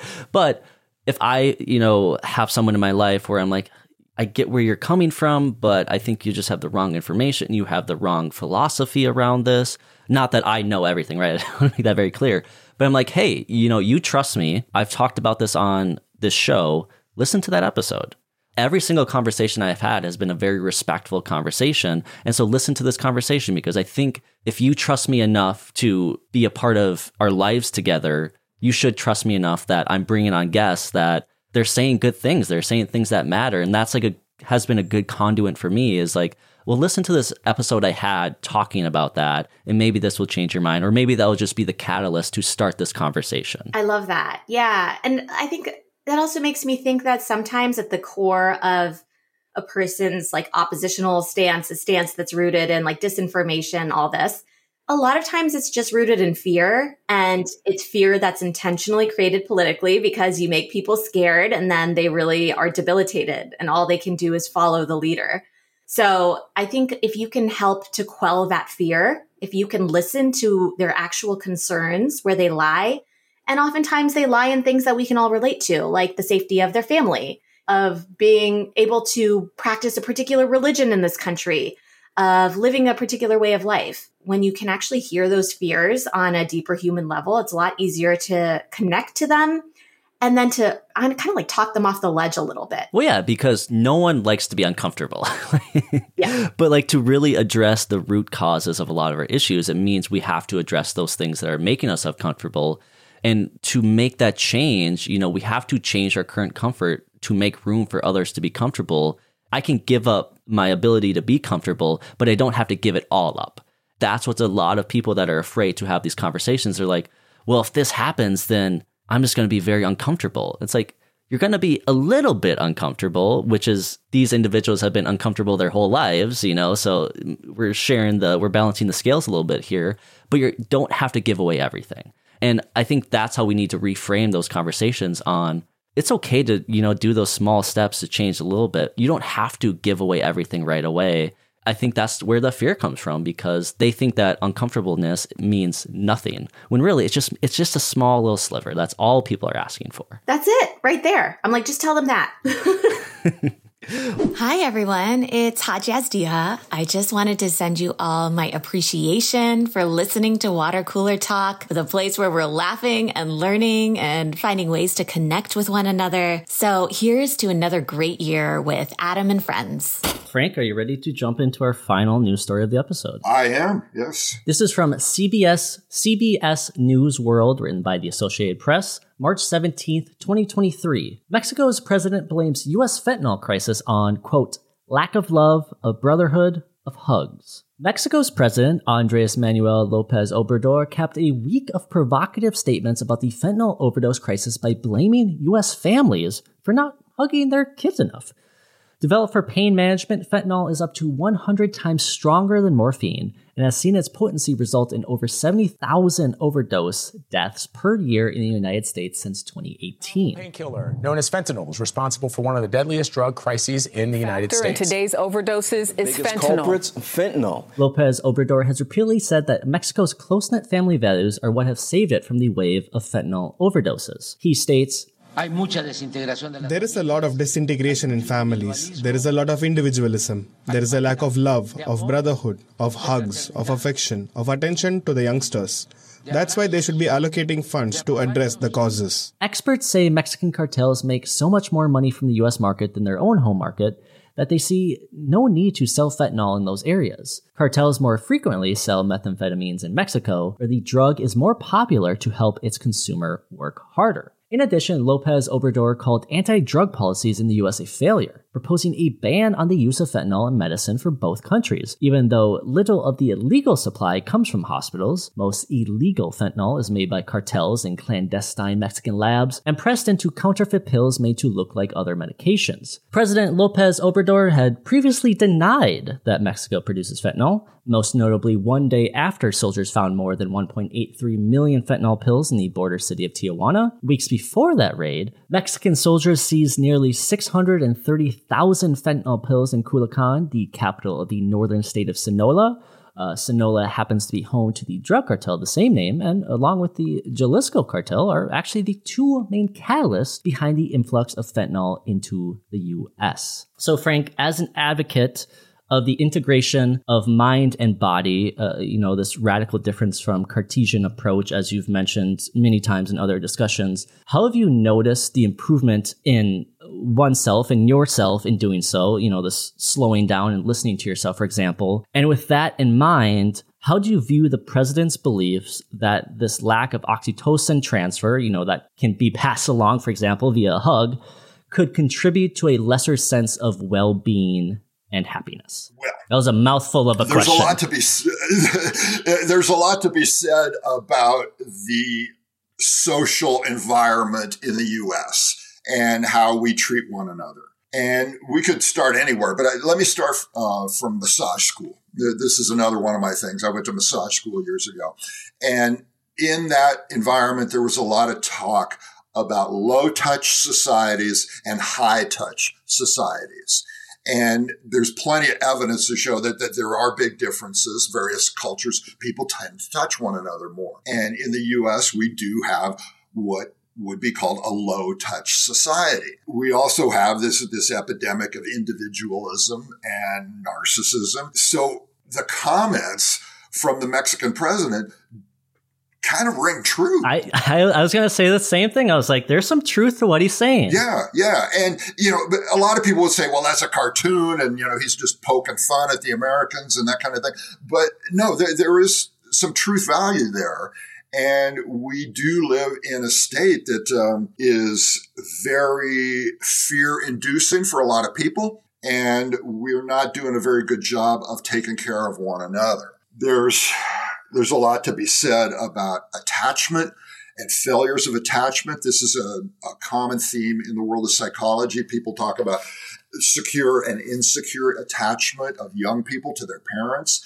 And that's a real problem for a lot of families now. So we're in a lot of trouble socially. And we can see that in the amount of stress, anxiety, fear, and especially the amount of polarization in modern politics. Mm-hmm. That polarization is not just a simple disagreement between parties anymore, but it's just a fear and hatred of the other side. So we have to now clamp down our listening because we're so terrified of what's happening on the other side of the aisle. So we're in a real tough state. We are, and whether the pandemic hurt or maybe didn't cause any impact of it, I think it did cause quite a big of an impact. But as you were saying, we've separated from ourselves and we separated from one another. And this, humanity is based around community. That's how we've gotten to this point. That's how we've built skyscrapers that go to the sky. That's how we've reached the moon as community, this building together. And I'll just say within my lifetime, there's been this disconnect between this idea of what is community and what isn't community. And we find that, yes, we're having more of these individualism type mindsets where I can do it by myself. And we're seeing a lot of these issues by separating from these communities. And one of them, for example, is, the opioid crisis in America and this disconnection between, how we feel about ourselves, this connection between the mind and the body, kind of going into that Cartesian approach was the mind and the body. But now we need to look at it as the mind and the body as one instead of these two separate entities. And I know sometimes they include God as that third entity. But going back to what we need to focus on now is this connection of mind and body togetherness. Right. I know you've talked about the importance of oxytocin. And biologically, there's a reason this drug is released into our system when we have these physical contact with each other, because it's important to our survival as humans. So we need hugs. Yeah, as much as, the Mexican president has said some very interesting comments towards the U.S. when it comes to the opioid crisis, the fact that he says that we lack these things it rings very much true, because when you look at, Mexican families, he mentions the article, but just any Spanish-speaking countries, there's a lot of love in those families. Kids stay with the parents. You see this a lot in Eastern cultures too. Kids stay with the parents and then they help them, instead of here in the U.S. where it's like, well, mom and dad are going into home. See ya. Right. Well, I've got a story related to that, because on one of my trips to Africa, I was staying at a hotel. I was in the lobby and just hanging out, waiting for whatever's going to happen the next day. And one of the locals, I was like the only white guy in that area. And one of the locals picked me out and started chatting me up and asking me why I was there, what I was doing. And he didn't see that many white people. And so I told him, well, I'm here, I'm working on a book and I'm doing some research. And he said, well, where's your family?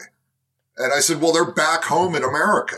And he couldn't understand it. I had to tell him like 3 times. He just couldn't understand that I would go all the way across the world to go to a different country and not bring my people with me. And I'll never forget that moment, because that's how important community is to these people. No shit, no kidding, Frank. I went to South Africa to deal with human wildlife conflict, and I had some of those same conversations with the locals there that were a part of what we were doing. It's like, I can't remember. I was like in maybe 1920 at the time, and they're like, where is the rest of your family? You're just doing this by yourself? And I was like, yeah, of course. I mean, like, you know, as Americans, we don't even think about it. But so, yeah, I know exactly what you're talking about. Isn't that something?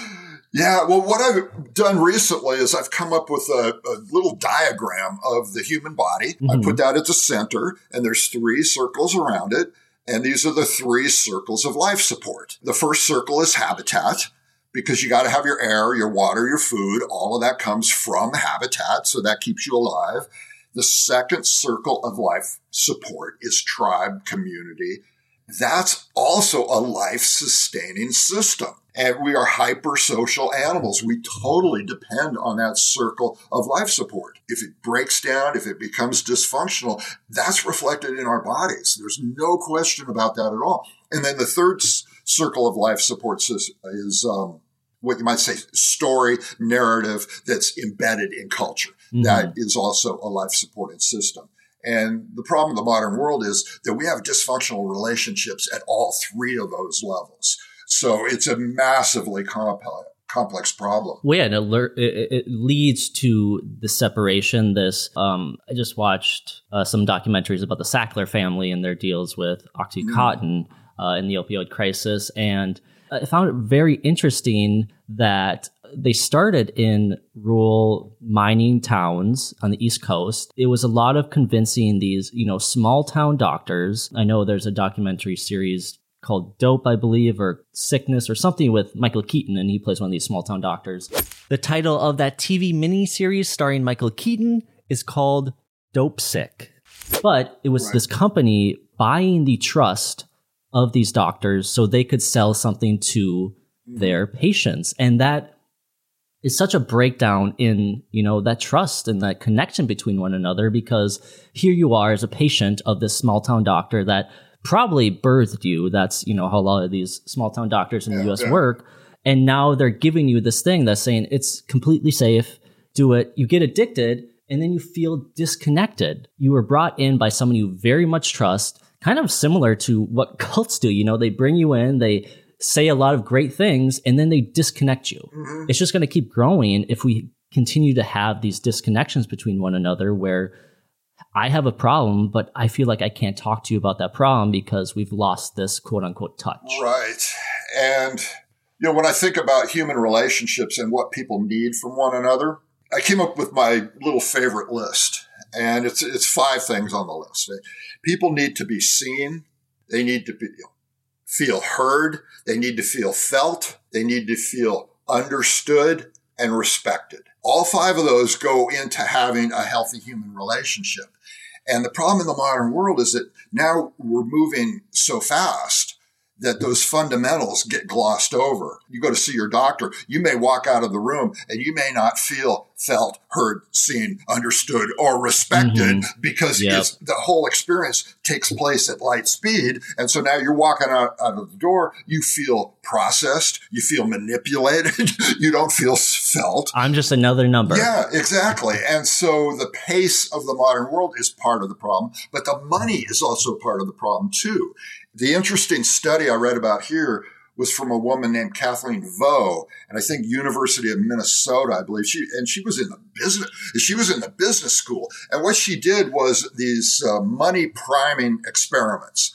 So she brought people into the laboratory and showed them videos. And of course, she had a control group that watched a neutral video, but the other group watched a video with a lot of content about money and a lot of money priming about finance and profit and loss and these kinds of things. And this went on for some period of time. And then she tested the 2 groups to see what their social responses were. And not surprisingly, those who watched the money priming videos were more selfish, more self-oriented, more narcissistic, and it makes perfect sense. But then you think about the modern world and how thoroughly money primed we are in each day. It's not surprising to see the amount of selfishness that we display. So, I mean, this is the perfect segue. It's like we know what we're doing here, Frank. But speaking to that, exactly what you're just talking about, can you explain this concept of the epidemic of loneliness and, further expand upon your thoughts in your statement? This is your quote. When you take away the social and cultural support systems that we've enjoyed in a previous age, it's no surprise that there's an increase in addiction. Right. And this is something that was touched on by a mentor of mine, Bruce Alexander, and he was a psychologist working in the realm of addiction. And he looked at, this was some years ago, back in the 1970s, I believe, and he looked at the current studies of addiction done on rodents, non-human animals, who were kept in cages, isolated from one another, rodents are social animals. This is not normal. This is not natural. And then they're presented with the so-called addictive substance. Yeah. And back then it was cocaine or heroin, morphine, that kind of thing. And of course, all these animals become addicted because they're living in an alien environment. Mm-hmm. So Bruce Alexander looks at this and said, well, this is not normal. This is not natural. You can't trust these results. So what he did in his laboratory was built what he called Rat Park. And this has since become famous. It's a big plywood enclosure that had everything that a rat would ever need, including running wheels and places to hide and other rats to play with, sort of a rat utopia, you might say. And then he introduces the so-called addictive substances, and the rats did not become addicted. Okay, yeah, I've heard of the study, yeah. Yeah, and it's just fascinating because context is so important. Social setting is so important on the kind of behavior that comes out of the organism. So that really should have changed our view and made us more sensitive to the outside world. Yeah. And it hasn't had the influence that we hoped it would have, but Rat Park, we need to be talking about Rat Park. Because humans are no different. Yeah, we need to allow humans to be humans and to enjoy things. And I feel like we've learned and are still learning so much post-pandemic. And I feel like there was a collective happiness in a horrible time when people were, making sourdough starters and painting and being artistic and creative and not having to be grinded down by the overt productivity of the job force nowadays. Yeah, we've become such an achievement culture now that, kids are encouraged to start working on their resumes when they're in grade school. You know? Yeah, and I know now there's a few states that are passing these laws to get younger and younger kids into the workforce. Into the workforce, yeah. Yeah, it's crazy. And that also ties into some of the research that's been done on animal play behavior. And we now know it's beyond question that all young mammals have this drive and need to play. And if they are prevented from playing, that there are serious consequences down the line. Mm-hmm. They've actually done this with rodents. You could take rodents in cages, you could prevent them from playing, and then later on you reintroduce them to society, as it were, and they don't function very well at all. So play is not frivolous. Play is not a luxury item. Play is absolutely fundamental. Yeah, and I heard you talking about play and, obviously looked more into it. And yeah, it's essential for developing, a host of social, physical, and psychological skills. I even, in my time in South Africa, we studied lions. And one of the things you see from male lion to a cub lion is the cub will, say, bite the male lion, and the male lion will act like he just got killed and stabbed and, Shakespeare type death. Really, it didn't hurt, this male lion whatsoever, but it was an important connection in that cub's life to say, hey, here's someone I trust. I'm learning good things through play, which is fun. When we develop in positive ways, we become positive people. I used to do dog training, and there's the debate between negative reinforcement and positive reinforcement. And I've always seen leaps and bounds better results from positive reinforcement, saying, you're doing something, here's a treat, good job, rather than you pee on the carpet, I'm going to put your nose in it. Oh, yeah. There's going to be more anxiety with that dog. There's going to be more stress. And, as we talked about, that expands out to, other animals and obviously humans as well. Right. One of my favorite little bits of advice I tell people is to treat people like animals. And some people find that to be disturbing when I talk that way. But no, it's absolutely true because everybody's got an autonomic nervous system. Every mammal has an autonomic nervous system. And for all these animals, human or not, the fundamental question of life is my world friendly? Whatever answer you come up with is going to dictate the activity of your autonomic nervous system, this ancient system in your body. So we have to help people to perceive the world to be friendly. That's really important. Frank, as someone who's worked with animals my entire life pretty much, and even now, I have some squirrels out here playing. It's like, man, I wish people were more like animals. I wish it was a lot more simple. I wish we didn't have to deal with all the bullshit of humanity, but we got lucky to be, the humans and to be on this earth at this time. But, I think we're all starting to see that it needs to be better and it can be better. Yeah, we could take a lot better care of one another. And kind of to wrap up this story in maybe more of a philosophical way, do you believe we are unhappy in our bodies? A lot of us are. There's no question about that. If you look at the attitudes that people bring to their bodies nowadays, they range from the completely apathetic, where people don't enjoy their bodies very much, and these people typically lack any kind of physical vitality, physical courage. They just have declared their apathy a long time ago, and then they suffer the consequences, all the way to the other end where the relationship is adversarial. And this is what we see in a lot of athletics, where people just punish their bodies in the gym.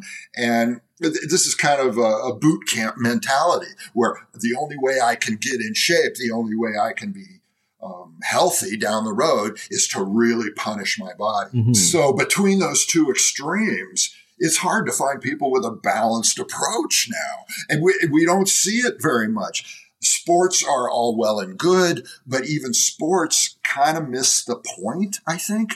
Sports are movement specialties, and movement specialties they can be exciting, they can be fun, they can be worthwhile. They're good life lessons there a lot of times, but they're also kind of beside the point. And the point is to live as a healthy human animal. And that's what I'm trying to do. And that's what I encourage my students to do as well. Get to the point. Can you run? Can you walk? Can you jump? Can you play? Can you do basic moves and enjoy them? Once you get that established, then you can branch out and do all the sports. Mm-hmm. Sure, that's great. And I don't know if you're a football fan at all, but I know over in Seattle, there's a wide receiver, DK Metcalf, who is the epitome of Greek god type body. And obviously he's very fit, but yeah, he's healthy, but that's not an achievable healthy. And sometimes you have to kind of step back and say, all right, yes, this is to, a potential extreme. This person is genetically gifted. They spend millions and millions of dollars. I think the creator of It's Always Sunny, when he talked about getting ripped for roles, he's like, I'm surrounded by trainers and health experts and people are making me food, and it's easy for me to get ripped when you have millions of dollars to get ripped. Right. But I think people have to start looking at, the health of their body. It doesn't need to be, like you said, these extremes. And obviously, if we're seeing people get involved in these fentanyl issues and Oxycontin and these opioids and any other drugs, a lot of those people are taking, I won't say all those people, but vast majority of those people are taking these drugs because there's something about their body that they're unhappy with, whether it be pain in the case of, say, fentanyl. Right. And they have to shape their body in a particular way to feel approval from society. And so the psychological roots of that go much deeper. I would also point to a famous case, this bodybuilder named Ronnie Coleman. And he was, you might say, big in that world for a long time. 300 pounds of sculpted muscle, a fantastic physique, just staggering to look at. And he punished his body so badly that he had to have numerous back surgeries. And now he can't even walk. Mm-hmm. And he's on the juice, on the pain meds all the time now. So his career is over, and his career as a healthy human animal is over. He's kind of emblematic of what we do to ourselves. Mm-hmm. And I think, it really all boils down to this collective union of humanity and wanting to be a part of a group and not always feeling comfortable trying to fit into these groups. And it doesn't always give us the best health for ourselves because we're changing who we are at our spiritual level. Sometimes feel like to fit into a community, because we know as humans we have to be a part of this community, and we're so afraid of being alone. I mean, you look at any dating apps and some of the crazy messages people send because they're like, I don't want to be alone, so I'm just going to throw some crazy shit at the wall and hope it sticks. Right. Well, that reminds me of this spiritual teacher that lives in Yosemite Valley. And this guy he's lived in Yosemite for his whole life, basically. He's a climber, a fantastic climber. And he tells a little story about how sometimes people come to him and they say, I really want to be somebody. And his retort to that, he says, you already are somebody. Look at your body. Look how amazing the human body is. You already inhabit that. And he makes a good point there. We're falling in love with all the wrong stuff. We fall in love with our smartphones and we're in awe of that technology, but the body is a million times more amazing and interesting than that. Mm-hmm. Yeah, I know you talk a lot about this concept of slowing down. I mean, I even have notes here, on my desktop to slow down because, conversations like these are really important. I've been really enjoying this conversation. And, sometimes you kind of just are like, all right, what's on to the next thing and the next thing and the next thing? When really, you slow it down a little bit and enjoy where you are at now. I believe you find a much happier life. Yeah. We are amazing animals. And let's inhabit that idea for a while. I like it. Hi there, this is Frank Forencich, and I'd just like to say thank you so much for having me on the show. I really enjoyed the experience and sharing some of the ideas and stories. I'd just like to say, take care of your habitat, take care of the people around you, and I hope you enjoy 2024. Cheers. But this first story is from Coda Story, written by Isabel Cockrell, February 23rd, 2023. Plans for a more walkable, bikeable Oxford anger conspiracy theorists. Sometimes two extremist political factions, each with their own set of conspiracy mythologies, meet at the picket line and create a hybrid Frankenstein's monster of a fringe group. We saw it happen when the Reichsenberger conspiracy theorists who believed Germany should go back to the monarchy of the 1870s met up with the anti-vaccine adherents during their campaign against the COVID lockdown. And it was a sort of a conspiracy theorist meet cute. This time, the two extremist lovebirds were the anti-bike brigade and the QAnon New World Order anti-vaccine adherents. It would almost be heartwarming if it wasn't so disturbing. The anti-bike movement is furious about the transformation of European cities into green, low-emission zones where they can't drive their cars.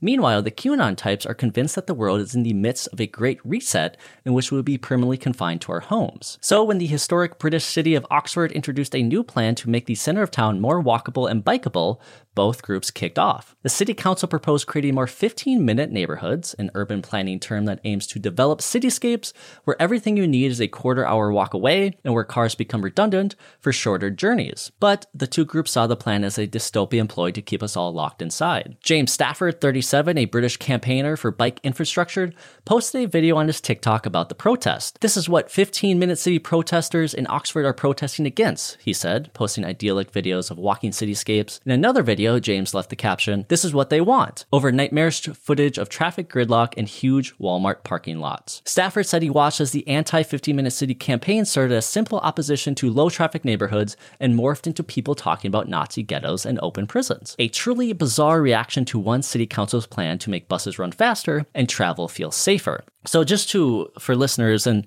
kind of people that are reading this article and even kind of the writer of this article herself, to be clear and avoiding confusion, as seems to be the case with this story, Oxford City Council approved a 20-year urban development plan last year to create 15-minute cities. However, the demonstrators, there's about 2,000 of them, seem to have confused that plan with a recent plan from the Oxfordshire County Council to reduce through traffic within the city by proposing a low traffic neighborhood, or LTN, which would divide the city into zones that can't be crossed by car unless you have an exemption passes, which would be given to residents of the city. So as someone who spends much of your time kind of discussing these ideas, walkable cities, what did you find important in how you share your information and connect with others on your message? So from my understanding, first of all, the whole idea of 15-minute cities came from a TED Talk from Professor Carlos Moreno in 2016. And I don't think he coined the idea, maybe the term.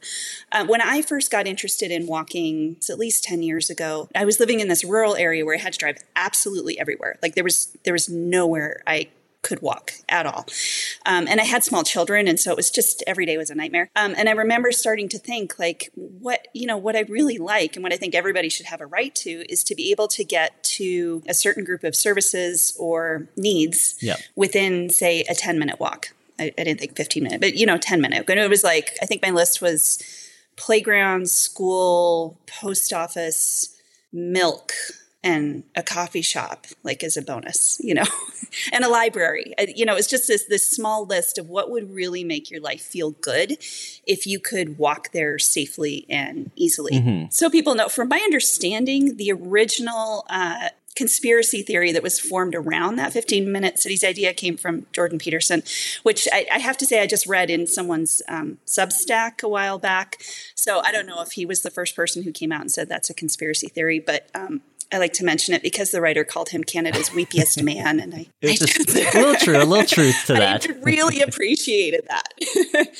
So it's interesting. You're coming at the topic of walking from actually the opposite end of where most people ask me about it. This tends to be the end point of like, what can walking give us? What can walkability give us? How does it make our lives richer? From a research standpoint, there's a ton of research about walkable communities and social capital or neighborliness. Eric Kleinenberg, who's a professor at Columbia, Eric is currently a professor at New York University, but has written for Columbia University Press. Misremembering that, but he's a sociology professor, I think, and he originally studied in the mid-1990s this heat wave in Chicago, which neighborhoods had the most deaths, the most suffering. Mm-hmm. Interesting thing he found was it wasn't based on wealth. It was based on this idea of social capital, of neighborliness. So two neighboring neighborhoods had basically the same socioeconomic status, and one had a much higher death rate in the heat wave than the other. And what he found was that the infrastructure was very different. So Auburn, Gresham, I think, was the neighborhood that had done much better. And there you still had things like, public parks, sidewalks, people knew each other. They knew whom to check up on. So the idea of walking and walkability connected to how resilient your community has actually been researched and shown for quite a long time. How I personally connect with people around this idea has become much more complicated over the years. I did write a book about it, and I'm really grateful when people read it and they write me and they tell me that they've been going for more walks. But more and more every year, it's demonstrated to me how tied Americans and Canadians, North Americans in general, are to our cars, and how big a part of people's identity that is. I was on the War on Cars podcast last year, I think. And one of the things I said to them, which I've been saying a lot, is that, part of our barrier here to creating a walkable world is that when people think about going somewhere, they don't think about themselves as using their car. They think of themselves as their car. So when you're trying to change the way parking is done to make it's safer for kids to walk and bike to school, or if you're trying to change intersections, people object strongly, not because they hate walking so much, but because they identify with their cars and they think that wherever they want to go, their car should be able to go. Mm-hmm. And that makes it really, really difficult. And you get this all across the political spectrum. It's not, I think the conspiracy theory tends to be a little more right wing, at least the way it's manifested. No, I think that's very fair to say this is right extremist viewpoint that, especially during COVID, these lockdowns, that the government's going to lock us down, that the government's trying to control where and when we go. And obviously there are examples. What happened in China did have very severe lockdowns, but that's China. That's a different demographic. That's a different culture. That's a different government. Here in the US, it's much different. It's much more open. It's much more free. And could that happen? Yeah, sure, maybe. I'm not going to say no, but looking at how we view our government, how we view our people, yeah, sometimes it's a little, screwed up, but we allow that freedom to make your own choice and to, if you want to get, for example, if you want to get a vaccine, you can. If you don't have to. Obviously, there are risks if you don't, but you still have that choice. And I think a lot of countries that these conspiracy theorists are trying to compare to didn't have that choice. Comparing it to the Nazi ghettos is fucking insane. Like, that's so far out there. That's like, yeah, sure, these World War II ghettos existed, but having a 15-minute walkable city or having these low traffic neighborhoods are not precursors to that. Yeah. And I think that's where the identity thing comes in. I think a lot about identity and how much it determines how people think, how they'll vote, what they care about. I think that's true of all of us. I said to a friend just the other day, I'm not sure if there's anything people will fight for harder than to protect their sense of identity. And in North America, unfortunately, cars have really really saturated us. You know, I do think in Europe, lockdowns were also more severe. My husband's from England, and my mother-in-law, you know, is still there in Nottingham in England, which is a wonderfully walkable city, by the way, with great public transportation. And I remember reading some essays out of Spain and Italy, and you know, I can understand this sense of enforced confinement that maybe didn't feel necessary. It's harder for me to comment on that, partly because I do live in a small town in Montana. You know, most of my writing my writing group, I guess, one of them's in New York City, and she lives in a 500 square foot apartment with a family of 5, you know, and getting outside and being able to go for walks and having to share space with people is an entirely different proposition for her than it is for me, who lives in a town of 7,000 some, surrounded by millions of acres of wilderness, you know, and our public spaces weren't closed. Our governor at the time was a Democrat, and we did go through lockdown very smartly. You know, our hospitals were overwhelmed, and we don't have a lot of them. It is a rural state, but I wouldn't say that we necessarily felt that sense of confinement. Yeah, like that's one of those things when you can really compare. Let's take public transport, for example. When you look at, you know, what's going on in the EU versus, you know, here in the US, obviously the EU, a lot of history there. So a lot of these buildings were built before cars became this booming of a thing. But the US was, I mean, we're still young enough to where a lot of our culture, a lot of our city was built around the cars. I mean, they used to have these traveling car shows, Motoramas, where, you know, all these big auto industry makers would go around and say, this is the future. This is what you need to do. If you want to traverse across the US, you need a car to do so.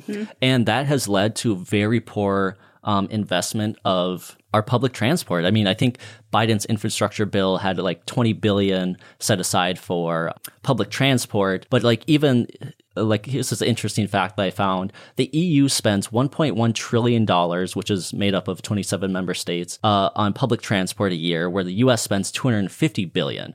Obviously, they're roughly the same size in landmass. The EU has 100 million more residents, but the fact that that's almost 5 times as much money being spent on public transport in the EU, obviously you look at the EU and you say, wow, they have really good public transport compared to the US, where we have a light rail here in Minnesota that goes throughout the city, but it's filled with crime. I mean, just this year in general, crime is up 66%.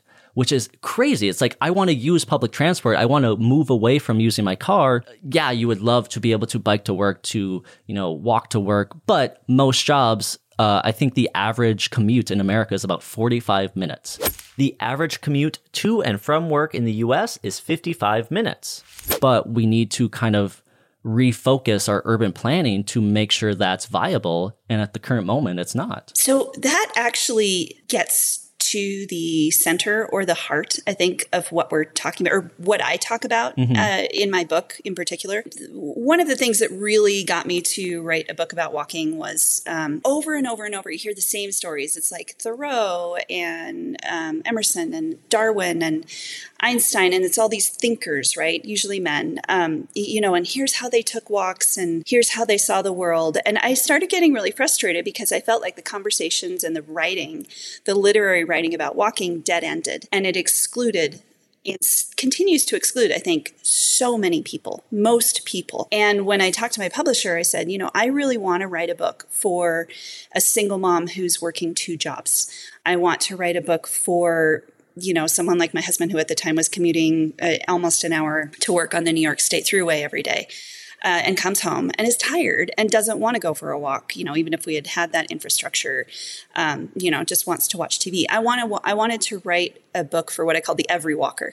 So in the process of doing that, what I kept finding was I had to talk about the barriers, because those are huge. And it's something that it frustrates me about the literary world in general and publishing, which is that people want to write and read about the nice things and different ways of looking at the world, but they don't really want to grapple with the messy policy and infrastructure legacies that make it almost impossible for most people to live the way they're recommended. So when I first started writing about walking, what kept striking me was the question of freedom. And because we're talking about, American identity and how you can get places in your car and what your choices are, what I kept running into was, wait a second, if I can't leave I lived in upstate New York at the time, if I can't leave my house and get milk or take my kid to a playground or get my mail without getting into a car, strapping my kid in and driving somewhere and assuming I have that ability, and 30% on average of driver eligible people in America do not have the ability to drive. How free am I? How free are any of us if everything we need to do or want to do in our lives is absolutely dependent on this industry, the car industry, the oil industry, and on our tax dollars going to support all of the infrastructure that makes that industry possible?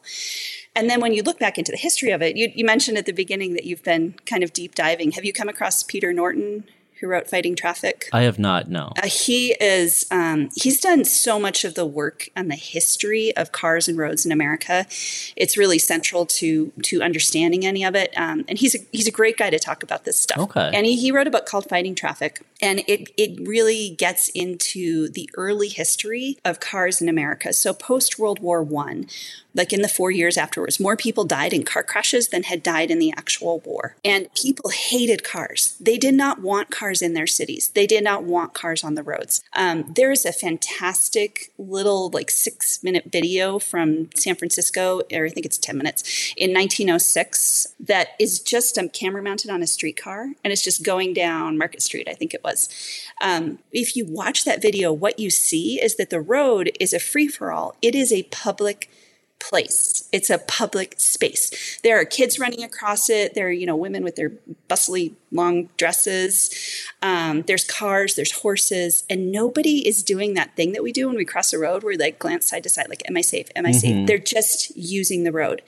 To take that away from Americans took an enormous investment and amount of time and money and political capital.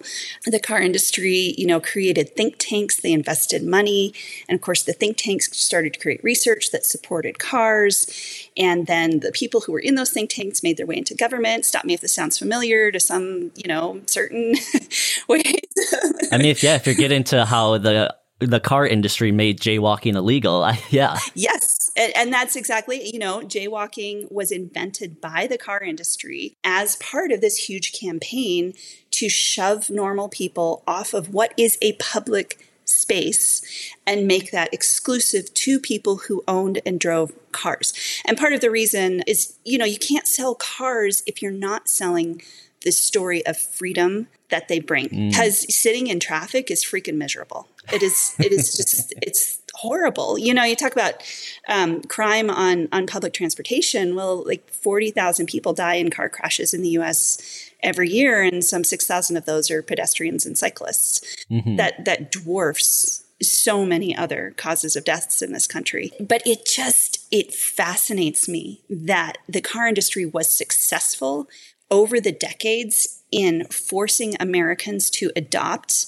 their product, which is really expensive to own and to run, and for the whole public to invest in, talking about the roads and the parking and the infrastructure. And then somehow we come out the other end of it thinking that that is what we wanted and that is freedom. And it never was, and it never has been, and it's not going to be. You can't have a community that's for people and for cars, because at some point you have too much traffic. Well, yeah, it's so interesting. Just gonna rant about that. No, I think it's a lot of very good points that you're making. It's so interesting how the marketing of these car industries have ingrained themselves in society. I mean, even from 2021, as far as car lobbying goes, GM spent $9 million, Toyota $6 million, Hyundai $1.2 million. So obviously these car industries see the importance of making sure being a part of America is having a car. It's like, you see those truck commercials and you're like, you're not a real man. You're not a real American unless you have a truck. And it's like, it works. It obviously works because, it works. The amount of cars we see. I mean, the fact that we're continuing to widen roads, widen roads. We're making bigger trucks. We're making bigger cars. We're making, I know you talk in your book about, people not being able to use sidewalks in the same way, especially for people in wheelchairs. And it's becoming this thing in society where it's like, I understand the US is a big frickin' place, man. Like, that's a lot of, like, my international friends are like, oh, I'm going to go to San Francisco. I'm going to go to Las Vegas. I'm going to go to New York. And I'm like, how long are you planning to stay? Like 5 days. I'm like, no, you can't, you can't do that, you know, because we've built our society around cars, the need for cars. And I like how you talked about, like, sure, does cars give us our freedom, or do they really confine us to having to use cars, to having to live in car-centric cities? Could we get to a point where we have these 15-minute neighborhoods across America, or even just being able to go from 60-minute cities to 40-minute cities to 30-minute cities, I think would be a big win. Mm-hmm.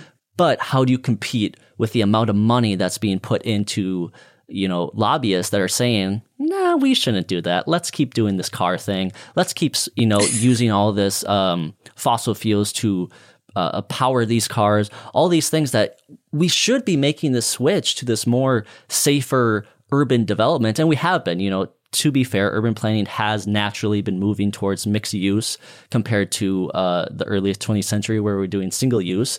But how long is that going to take to get to a point where people do feel safe walking around their cities and around their neighborhoods without fearing getting run over by a gigantic freaking truck that says, I'm America? Yeah, we have a lot of those where I live.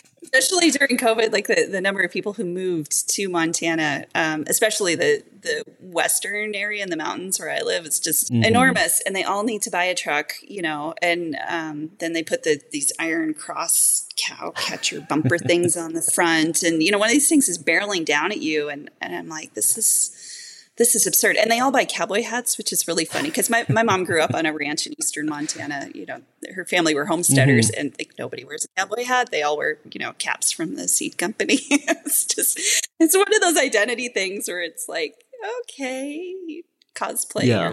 Well, do you see, I mean, these obviously not maybe the 15-minute walkable cities, but the concept of, you know, these walkable cities, walkable neighborhoods where, you know, you have kind of everything you need within like a walkable space, you know, whether it be hospitals, grocery stores, schools, your work. Do you see that as a possibility here in the US? Or is it kind of, you know, a future dream that we really need to start pushing, you know, to get towards? Yes and yes.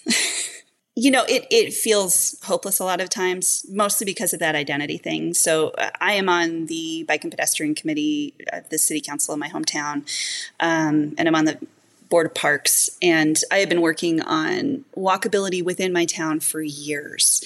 And especially there's this whole issue around the elementary school and the traffic and drop-off. That's like this little knot in the middle of a lot of it because the elementary school is on a dead-end road. And so people have to come in and circle out again to get, so it gets really clogged. And one of the things that makes me super pessimistic and has for years is the number of people I know who like identify as progressive and liberal and have all these values and yet really do not see that they should ever have to give up their right to be able to drive their kid to the front door of the school easily without having to wait in a traffic jam and be delayed, you know, until people, I guess I want to say people of privilege who can make that choice, start making that choice, it's going to be harder to see more movement in a lot of communities.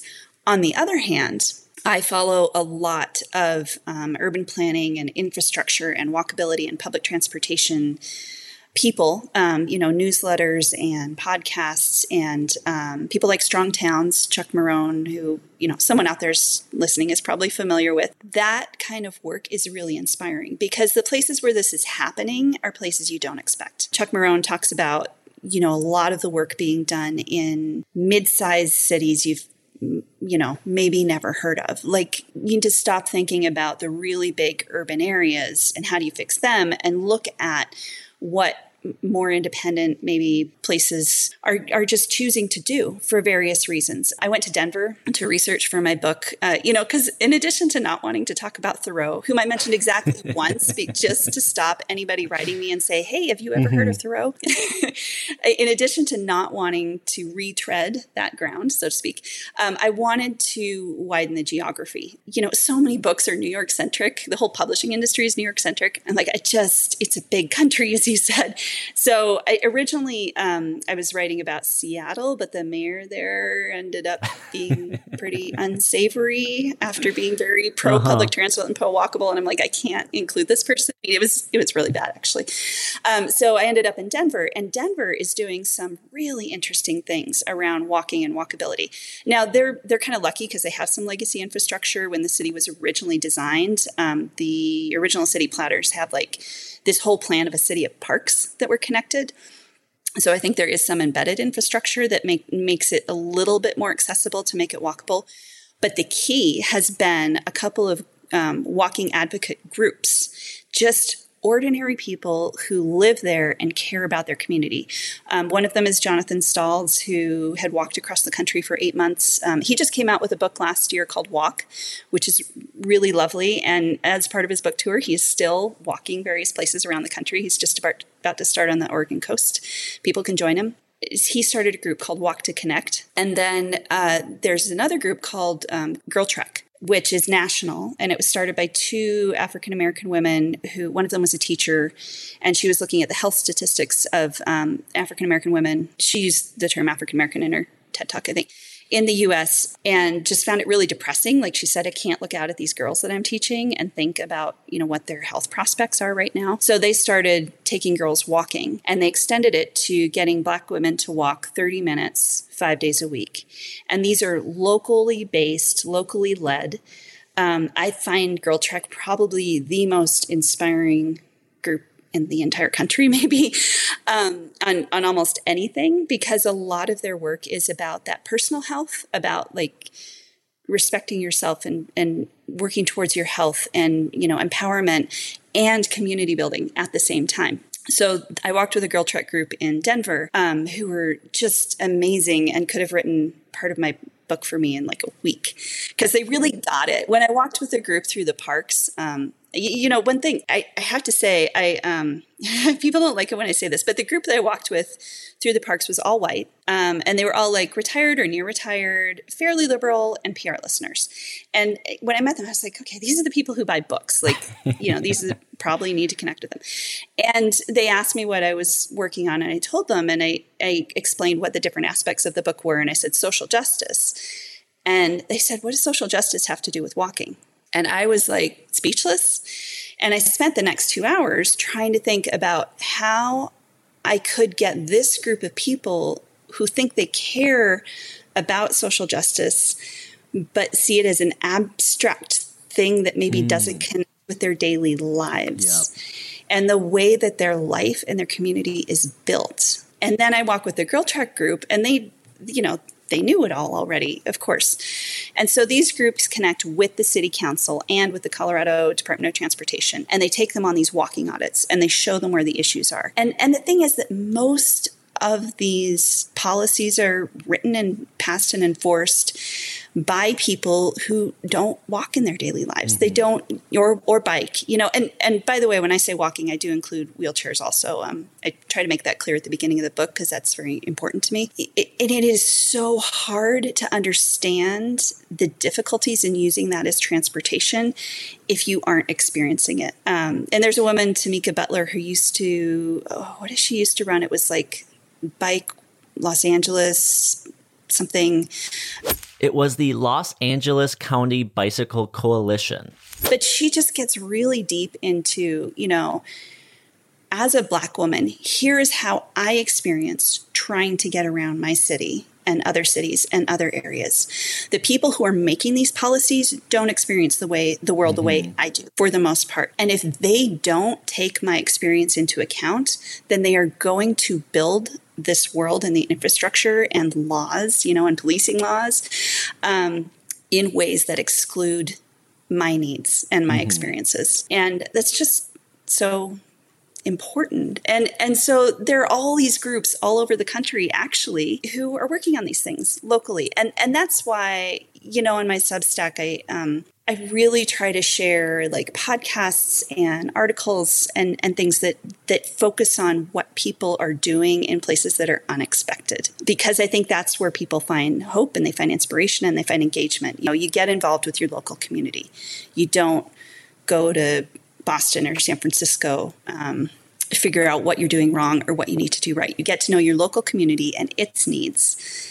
And then you can start working on these things. And it's going to look different everywhere. You know, it's not, you know, you talked about the Green Line. Is the Green Line in the Twin Cities? The Green Line, Because I interviewed some of the people who were instrumental in getting a stop added to, is it Little Mekong down?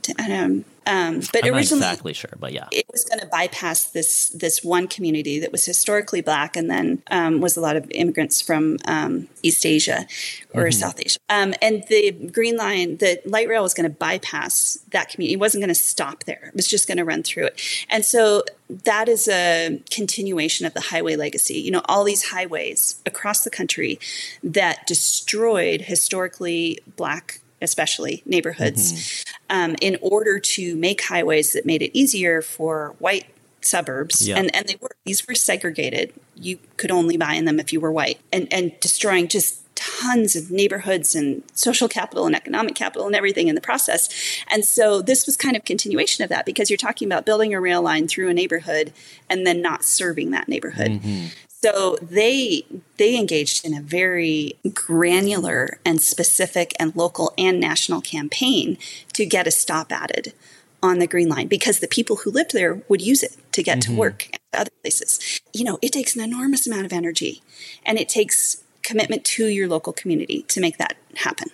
Well, yeah, it takes politicians who actually take the time, local politicians, and that's why I say local elections are vastly more important than, you know, the big elections. Obviously, those have importance, but when it comes to what's going on in your local community, it's important that your local politicians know who the heck is in that community, because as I said, the US is a melting pot of every single culture from every single corner of the world. And you're going to get small areas of that within your city, within your town, within your community. And you need to understand how that plays into the bigger factor of how, you know, laws are put in place, how, as you're saying, you know, how roads are built, how, you know, public transportation is built. I like that you talked about like legacy infrastructure, you know, like a lot of the times we look at what has happened here in the US as we've built, you know, residential infrastructure. We can talk about like redlining and basically saying, hey, let's not give loans to these people because they're in a high risk area. Well, if you put people in that area and they can't create wealth through property, I mean, yeah, the area is not going to turn out the same way you would if you can get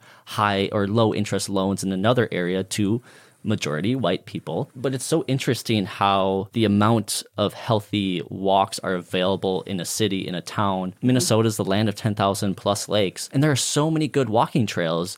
But if you didn't really realize that, if you lived in the cities, if you lived in Minneapolis, St. Paul, you might not realize the amount of green space that is available if you go just 5-10 minutes outside of your normal, you know, way of living. And I think that's important, that you kind of get outside of your bubble. But then also I thought it was really interesting how, you know, we've been talking about how this idea of the car has been built into the American identity. But I like how you talk about, you know, the importance of the walking identity. You talk about refugees walking to asylum, protesters mobilizing, pilgrimage for religious reasons. Like, these are all things that are a part of our identity as a people that are built around walking. And it's so important. So if we can build, you know, that, we can continue to build it out into the future. We can continue to build it into our cities and how we live and how we, you know, go about our everyday. But at that same time, we need to make sure that our politicians are actually interacting with us, and we're actually saying these things, and we're making sure we're heard, regardless of how much capital it takes, regardless of how much energy it takes. And I know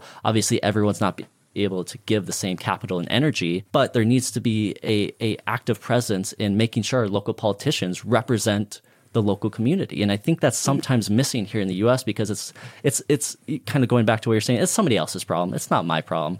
You know, I don't want to give up a bit of my comfort so more people can be comfortable. But that should be how we look at the situation.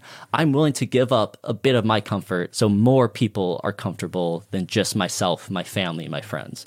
The world's bigger than just that. Yeah. And you know, that's another core identity issue in the US that we have, that sort of hyper individualism, you know, which is another thing that it makes me super pessimistic. And it's not like when you look at a car, it's like, I mean, I know they have those graphics where like 40 people can fit in a bus, but then one person can fit in a car. And it's like, like it's like, oh yeah, this is my car, this is me on the road, this is one person on the road. But really, you're sharing this with tons of people that need to get to where they need to go every single day. Yeah, I heard Cory Doctorow. I don't know if you ever read him. I'm kind of a big fan. He's, gosh, I don't even know how to describe his writing. Like, he writes science fiction books, and he also writes anti-capitalist stuff. And he's super prolific. Like, he writes on Medium and a whole bunch of other places, like daily. I don't know how he does it.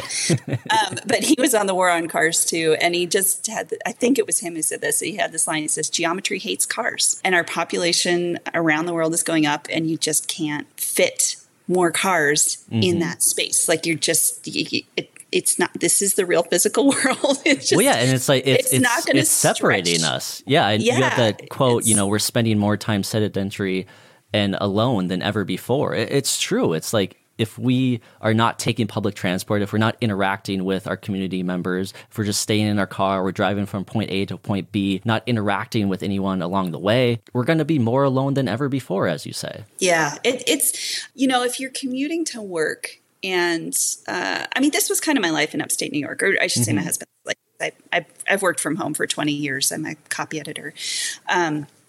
But he would, you know, our car was in the garage, and he would get in the car, in the garage, drive to work, and park inside. And, like, I would have to be like, you know, if you break down, you will want a coat, you know?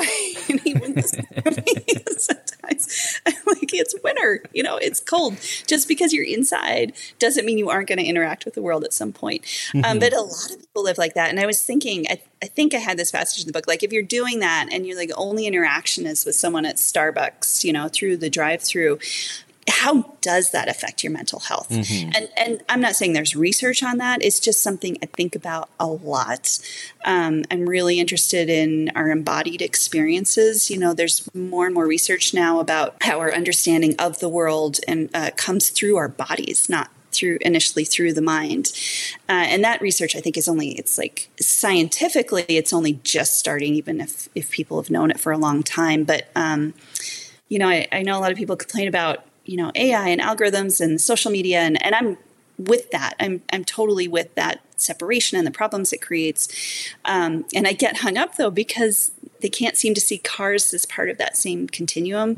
And I do. I see that as one of the first big separations between us, you know, which then, as we've been talking about, led to infrastructure that separated even more. And I really wonder what that does to our psyches and our sense of community and our sense of interconnectedness and interdependence, which is real whether we want it to be or not. You know, it's... Hello, water cooler listeners. This is Antonia Malchik. I just wanted to leave a note saying thank you for all your listens and engagement and interest in walking and water and all the things I care about. And I hope wherever you are having a good start to your year. Thank you again. This is the story of a podcast that takes weird news from across the world. And while many of these stories may seem fake, they're absolutely not, because they're real.